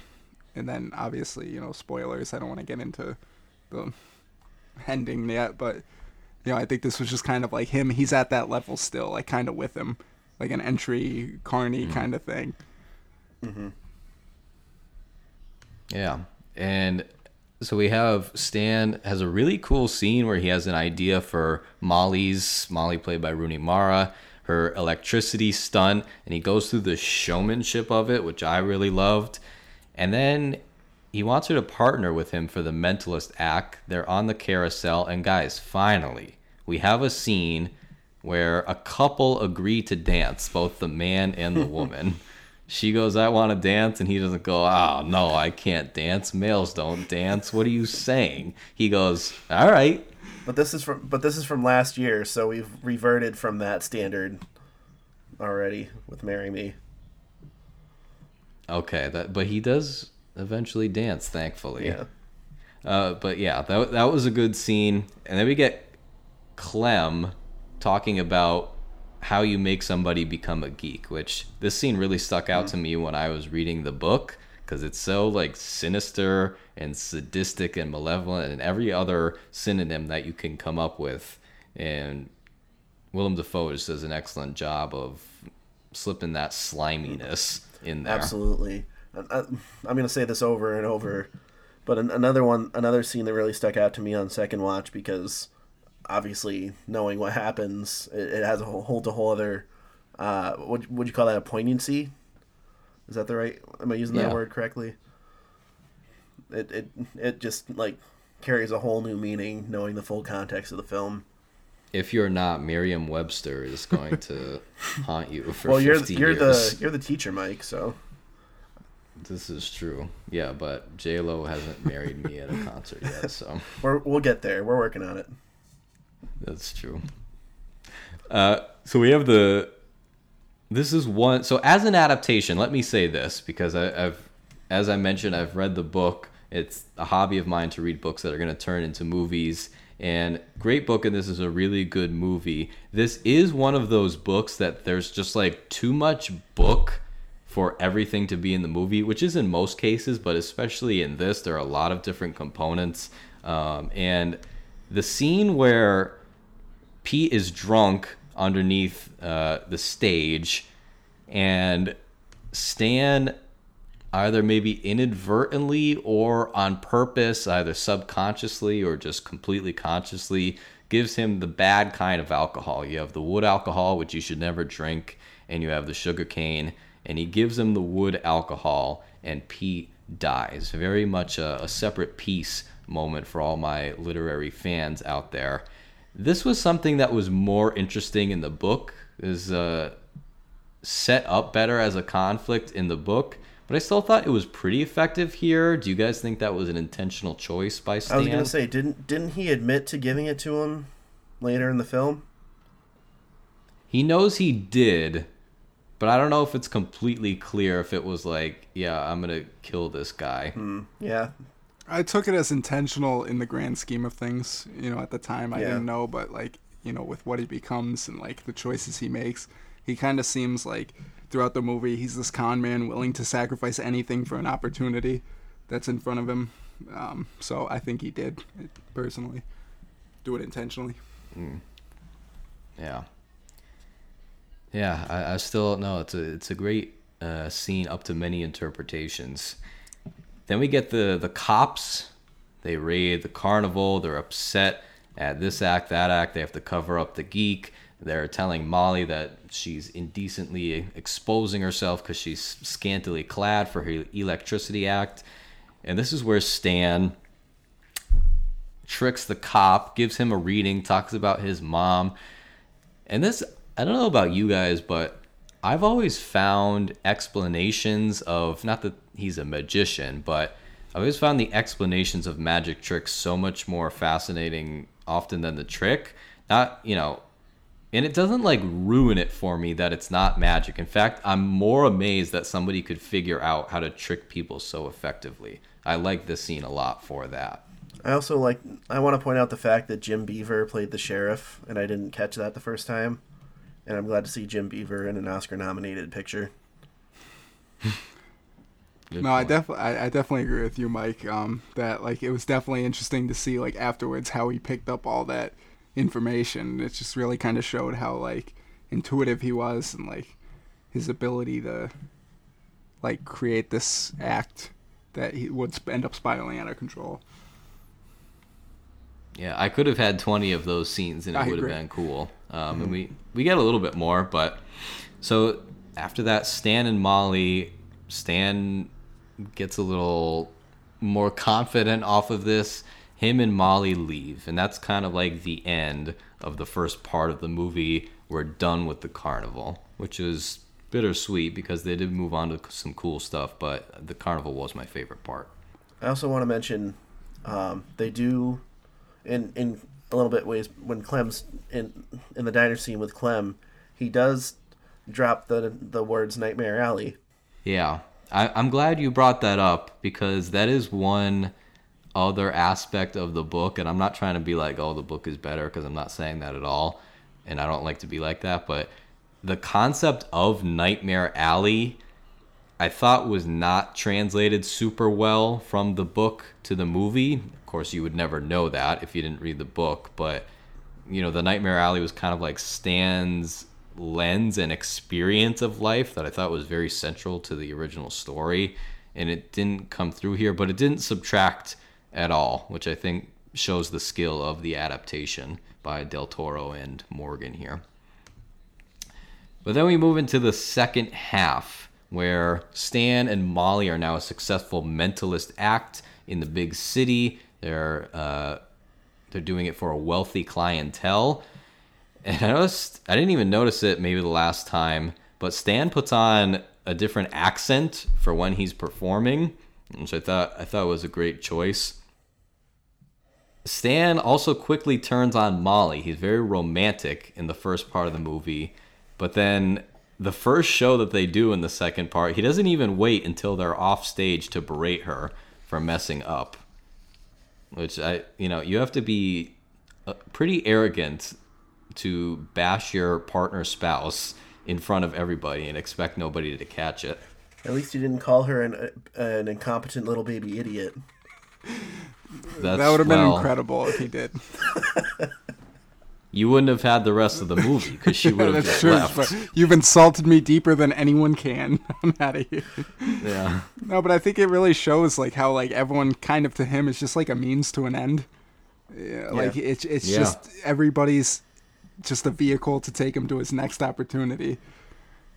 Like there's no real attachment he has.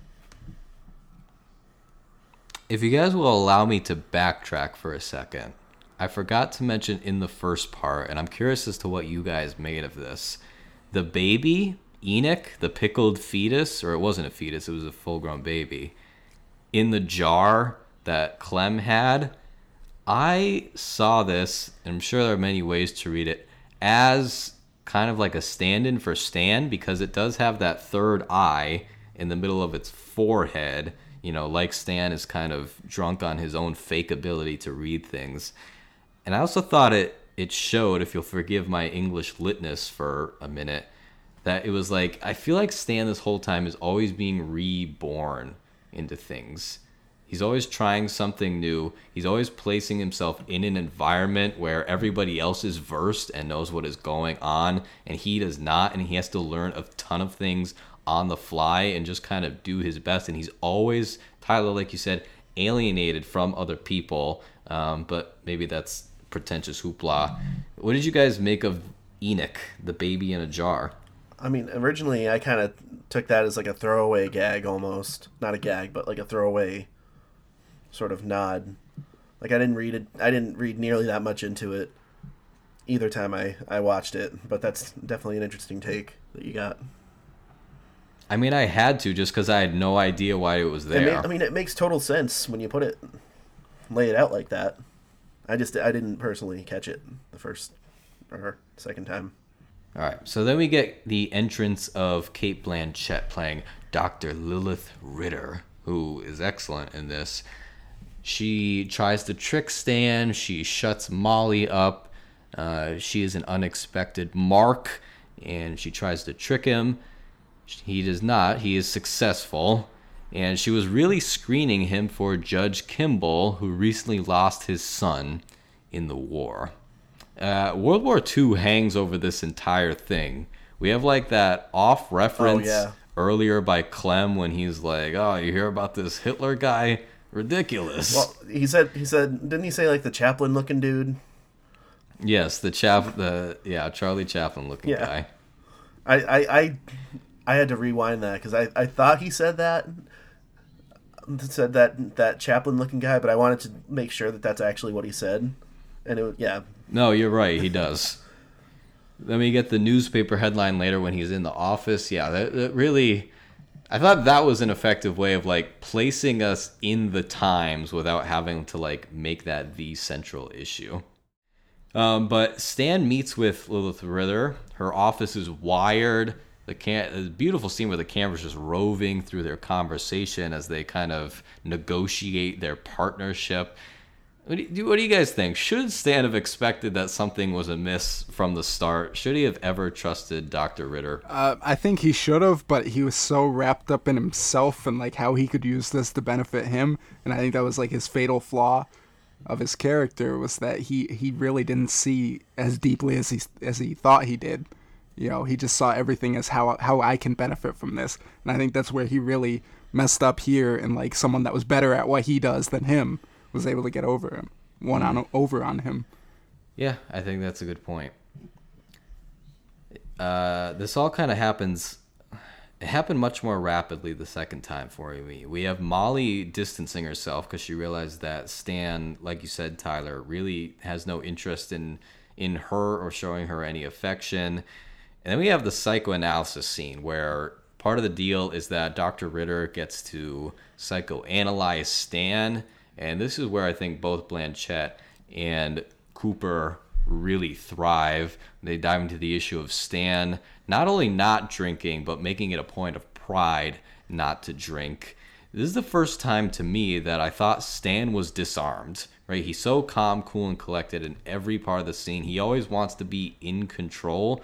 And this was the first time, he's laying down. She is above him.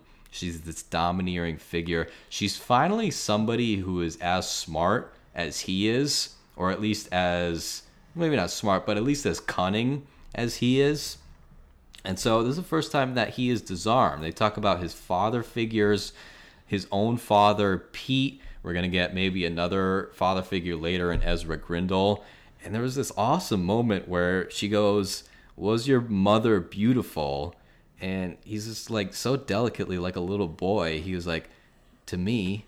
I was puzzling that for hours afterward. I'm like, what does that mean? What's the story with the mom? Unfortunately, we never get it, but he took that moment and he made it into something so much bigger. Super impressed by that. Maybe it was just kind of some kind of allusion to his father possibly being abusive or unappreciative or something of his mother or something.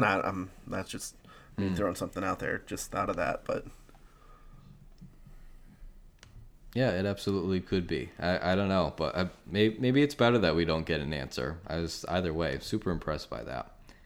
He gets uncomfortable and leaves.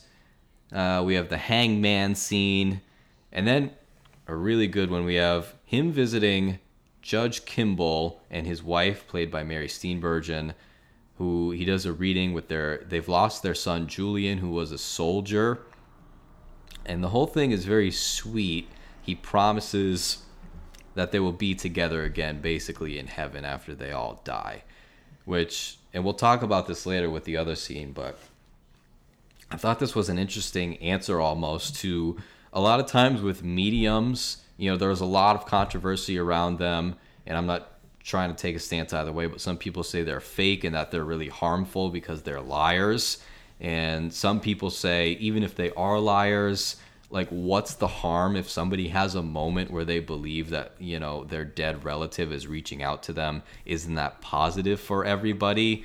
And this movie kind of has an answer to that, in which, no, it isn't positive. In fact, it can lead to incredibly destructive actions. But that is for later. Oh, on the hangman scene, was there ever a point during this movie where you guys thought that Stan was going to make it out okay? In the end? I had kind of like a nervous feeling about his character by this point. I had a feeling something was going to happen. I just didn't know what it was going to be until the end. Yeah, I kind of thought like the fact that he went specifically against like Pete's instructions when he taught him like don't make this a spoof show. He's gone so far deep. He keeps getting deeper and deeper. I figured it was gonna all fall apart at some point, and that's where it was headed to. Yeah, I agree. Tyler, it's your time to shine because next Stan is introduced by Judge Kimball to Ezra Grindle, who's played by Richard Jenkins. So what impressed you so much about his character? I think just the fact that he made this. Well, he carries himself so much as like this dangerous man, and when more starts to unravel about him, like you see him as this like abusive, like horrible human being. But the part that that really impressed me was much later, during almost towards the end of the film. So I'll wait for then. But just like how like he just like this was a absolutely reprehensible character, and he just portrayed it as just kind of this calm, cool, like lurking villain that like he could make anything go wrong at any point. And like now you have Stan Carlisle walking this tightrope of like now he's really gotten himself so deep, and like any mistake could really have grave consequences. Yeah, I'm pretty annoyed now that this movie didn't get a Best Adapted Screenplay nod because there are so many like subtle choices of exposition and connectedness throughout that I noticed much more the second time, but it didn't. So we have this lie detector. Stan is around Ezra Grindle and his men. He's taking a lie detector.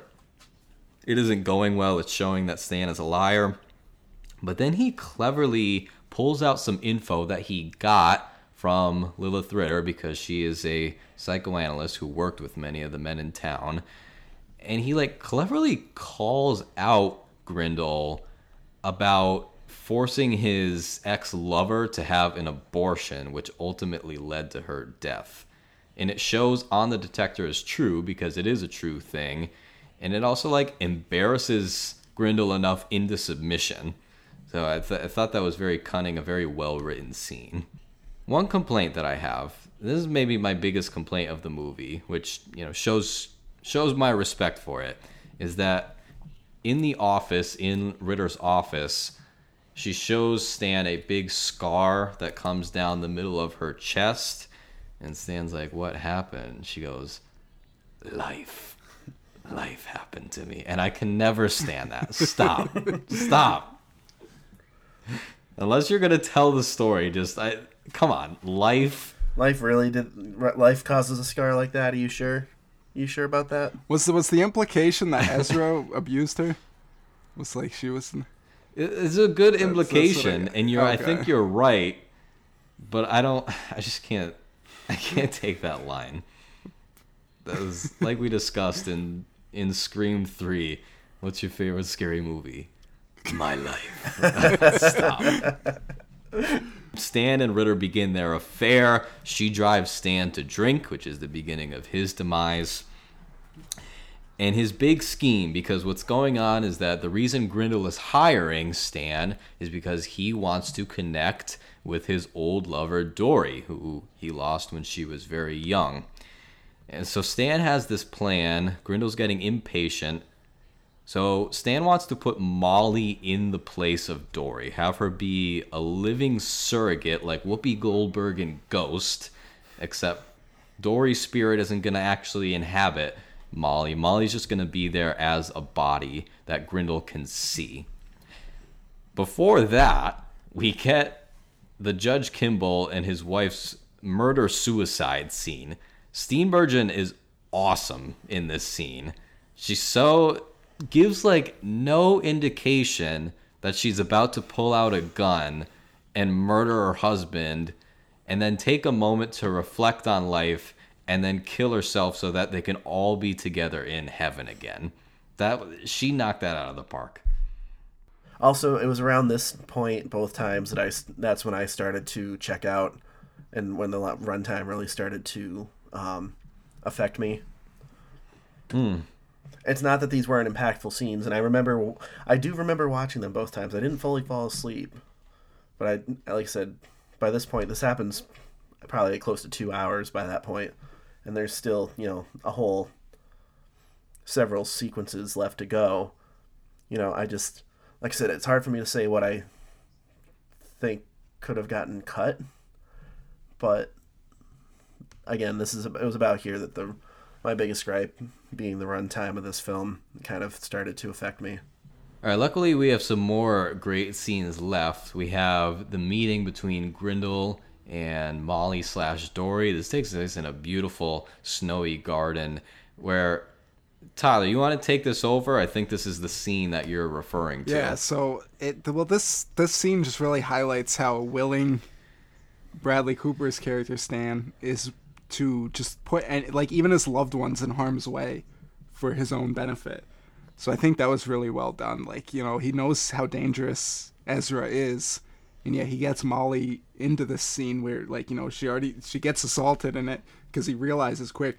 But the scene specifically that really, impressed me was when he realizes it's not his former lover, Ezra, and he turns to, and he goes, Stan, I can't say it on here, keep it safe. But when he says that line, I was impressed. I was like, wow, that's...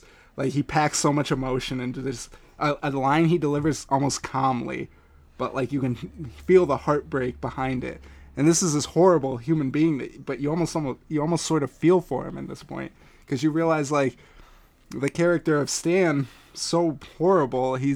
What he's doing right here is just so awful. And how far he's gone to bring these the spook show that they warned against. How deep he's brought it to where now this man is falling apart because of it. Yeah, and even a little bit before that, Grindel almost calmly reveals to Stan that he was an abuser of women for years. And, that's when Molly shows up. Stan kind of does a half-hearted attempt to stop him, but Grindel rushes over. We get the scene. And like you said, Tyler, Grindel's I'm going to destroy you to Stan. But he's crying like a little boy. So the vulnerability is there for this man who is a monster in some ways. And then Grindel slaps Molly. Stan snaps and beats Grindel to death, which Del Toro is also great at that. He's a very good withholder of violence, so that when it happens in an extreme way like this, it is super effective, because we get that, and then we get Stan completely running over Grindel's henchmen, and it's all very visceral and disgusting. That's when you got the reminder that it was a Del Toro picture, because he's very meticulous when it comes to, you're right, violence and gore. He uses it in most cases relatively sparingly. Yeah, so Stan's on a rampage. He goes back. He has this final confrontation with Dr. Ritter. They, reveal that they've been scamming each other pretty much the whole time. And Stan is shot by her in the ear. It's not a fatal wound, but half his ear comes off. And he would kill her if another man didn't step into the room and Stan ran away. So he is really on a rampage at this point.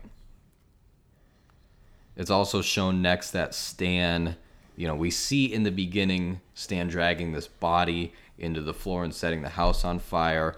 Then we learned that was his own father, who he kind of tortured by freezing him and then setting him on fire.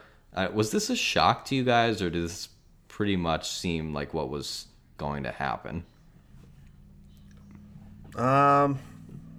I wasn't quite sure. I wouldn't say I was significantly shocked or blown away. No way, that's so crazy. It was it was just another piece of the puzzle for me. It wasn't the most impactful scene for me.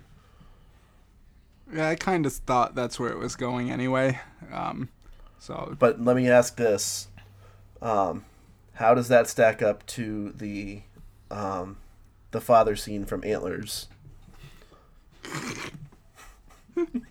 Let's just not ever bring it up again. I just it's done.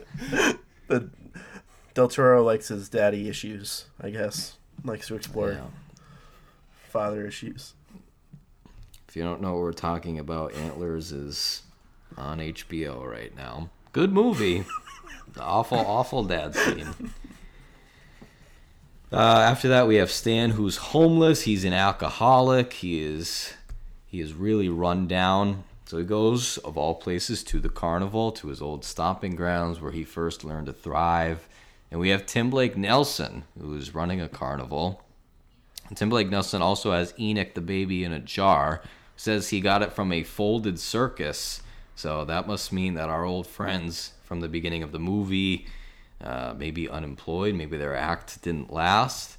And then Stan gets the job as the geek. Tim Blake Nelson pulls the move on him where he tempts him with a steady job with some alcohol. And Stan knowingly accepts. He said he was born from it. And then he does the thing that I hate in movies, but I think it was effective here, where he laughs, that turns into crying, that turns into laughing, that turns into crying, which I normally hate. But he does it well here. Well. And then, yeah, fade to black. I just want to bring up something real quick. Like we went over a little bit ago, but just how incredible it was. Like when Cate Blanchett revealed, like she's like, "Oh, I really did love you," and that's when he's like, that breaks it for him, and he realizes, she's like, "Did I lay it on too thick?" Like just someone trying to show him affection. That's when he's like, "Oh yeah, this can't be real." And then he discovers he's been scammed. That's true. And like just that Cate Blanchett kind of weaponized people against her enemies. Like you thought Stan was in control this whole time, and yet she was using him the entire time. I thought that was a really well done twist there. And then the callback to the line where she's like, "Am I powerless now?" After she shoots him because he's like, "You have no power," when he finds the gun in the first place. Yeah, thought that was cool. I have a fun bit of trivia for you guys. You're gonna have to bear with me though, because there's a few moving parts to this. All right. So Guillermo del Toro said that Pan's Labyrinth, his earlier movie, was largely influenced by the Chronicles of Narnia, which is written by C.S. Lewis. Del Toro even turned down an offer, apparently, to direct The Lion, the Witch, and the Wardrobe, which is one of the big blockbuster movies of my childhood. William Lindsay Gresham, the man who wrote the novel Nightmare Alley, divorced his third wife, Joy Davidman, who later went on to marry C.S. Lewis, who wrote the Chronicles of Narnia. Wow. That is that's a Kevin Bacon moment right there. You know what's funny about Kevin Bacon? I've said this before, the whole 6 Degrees of Kevin Bacon thing. Marvel has basically ruined that game. Oh, God, that's... yeah. As soon as you tie someone back to the MCU somehow, then that's 2 degrees. Or not 2 degrees. Glad we ended this Nightmare Alley discussion by bringing in the MCU. We have to. Disney's taking over. I was saying we're contractually obligated to mention some form of Disney property. No, we're not. We're not. I just have another piece of trivia that I think I probably brought up before, but the fun fact about this movie is that Leonardo DiCaprio was supposed to be the star of this film. He was signed but he left to do Licorice Pizza, I believe. No, he was supposed to do Licorice Pizza, but he couldn't do it because he was signed on to this movie. And he ended up having to leave this movie due to contract issues, so Bradley Cooper got both roles for that. Took both of his roles in Licorice Pizza and this. Well, I think DiCaprio was supposed to be Enoch the baby in a jar, so I don't know if they took the exact role. How would this movie have gone with Leonardo DiCaprio? Would it have been as good? That's a very good question. I guess it kind of would have been a little similar to Shutter Island. Maybe not quite the same, but kind of similar. I mean, I never doubt Leo. They try to get him out of the geek cage. He goes, "I'm not leaving. I'm not effing leaving." He's got a microphone. "I'm not effing leaving." You know, what I thought was interesting about this movie was the trailers really tried to sell it as like a standard Del Toro, like supernatural. Like they had the "Is he man or beast?" like speech by Willem Dafoe laid over the ending where Bradley Cooper was running through the halls bleeding, and it made it seem like he was like this, that it was like a beast man running through. So it's just an odd way to make the trailers for this. Well, I mean, again, this was, I think they know what Del Toro viewers expect, and also his Best Picture last movie had a fish man as the star. So I guess maybe that's part of it. I don't know. Overall, and emphasis on I love Bradley Cooper in this movie, so I'm glad it was him. So we have 4 nominations for this film. Best Picture, which I was surprised. That was the surprise Best Picture nom for me. Cinematography, costume design, and production design. What do you guys think this is most likely to win? I'm trying to remember what the other nominees for these categories were. I'm not gonna say Best Picture. I don't think it's great, but I don't think it's so gonna touch that. I would say maybe costume design and cinematography. I would say more production. I'm gonna say me production too. is. Yeah, Think so? I agree. Yep. Jinx.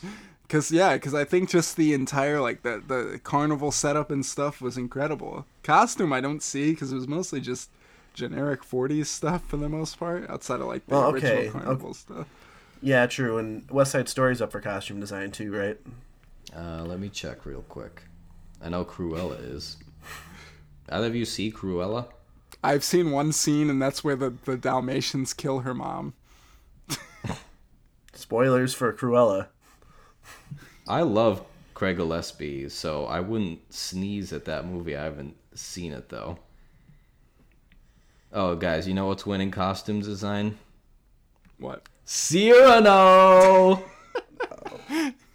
No, probably not. But here are the nominees for costume design: Cruella, Cyrano, Dune, Nightmare Alley, and West Side Story. Yeah, So you're yes, right. that- It's not that one touching is in costume there. design. I take it back.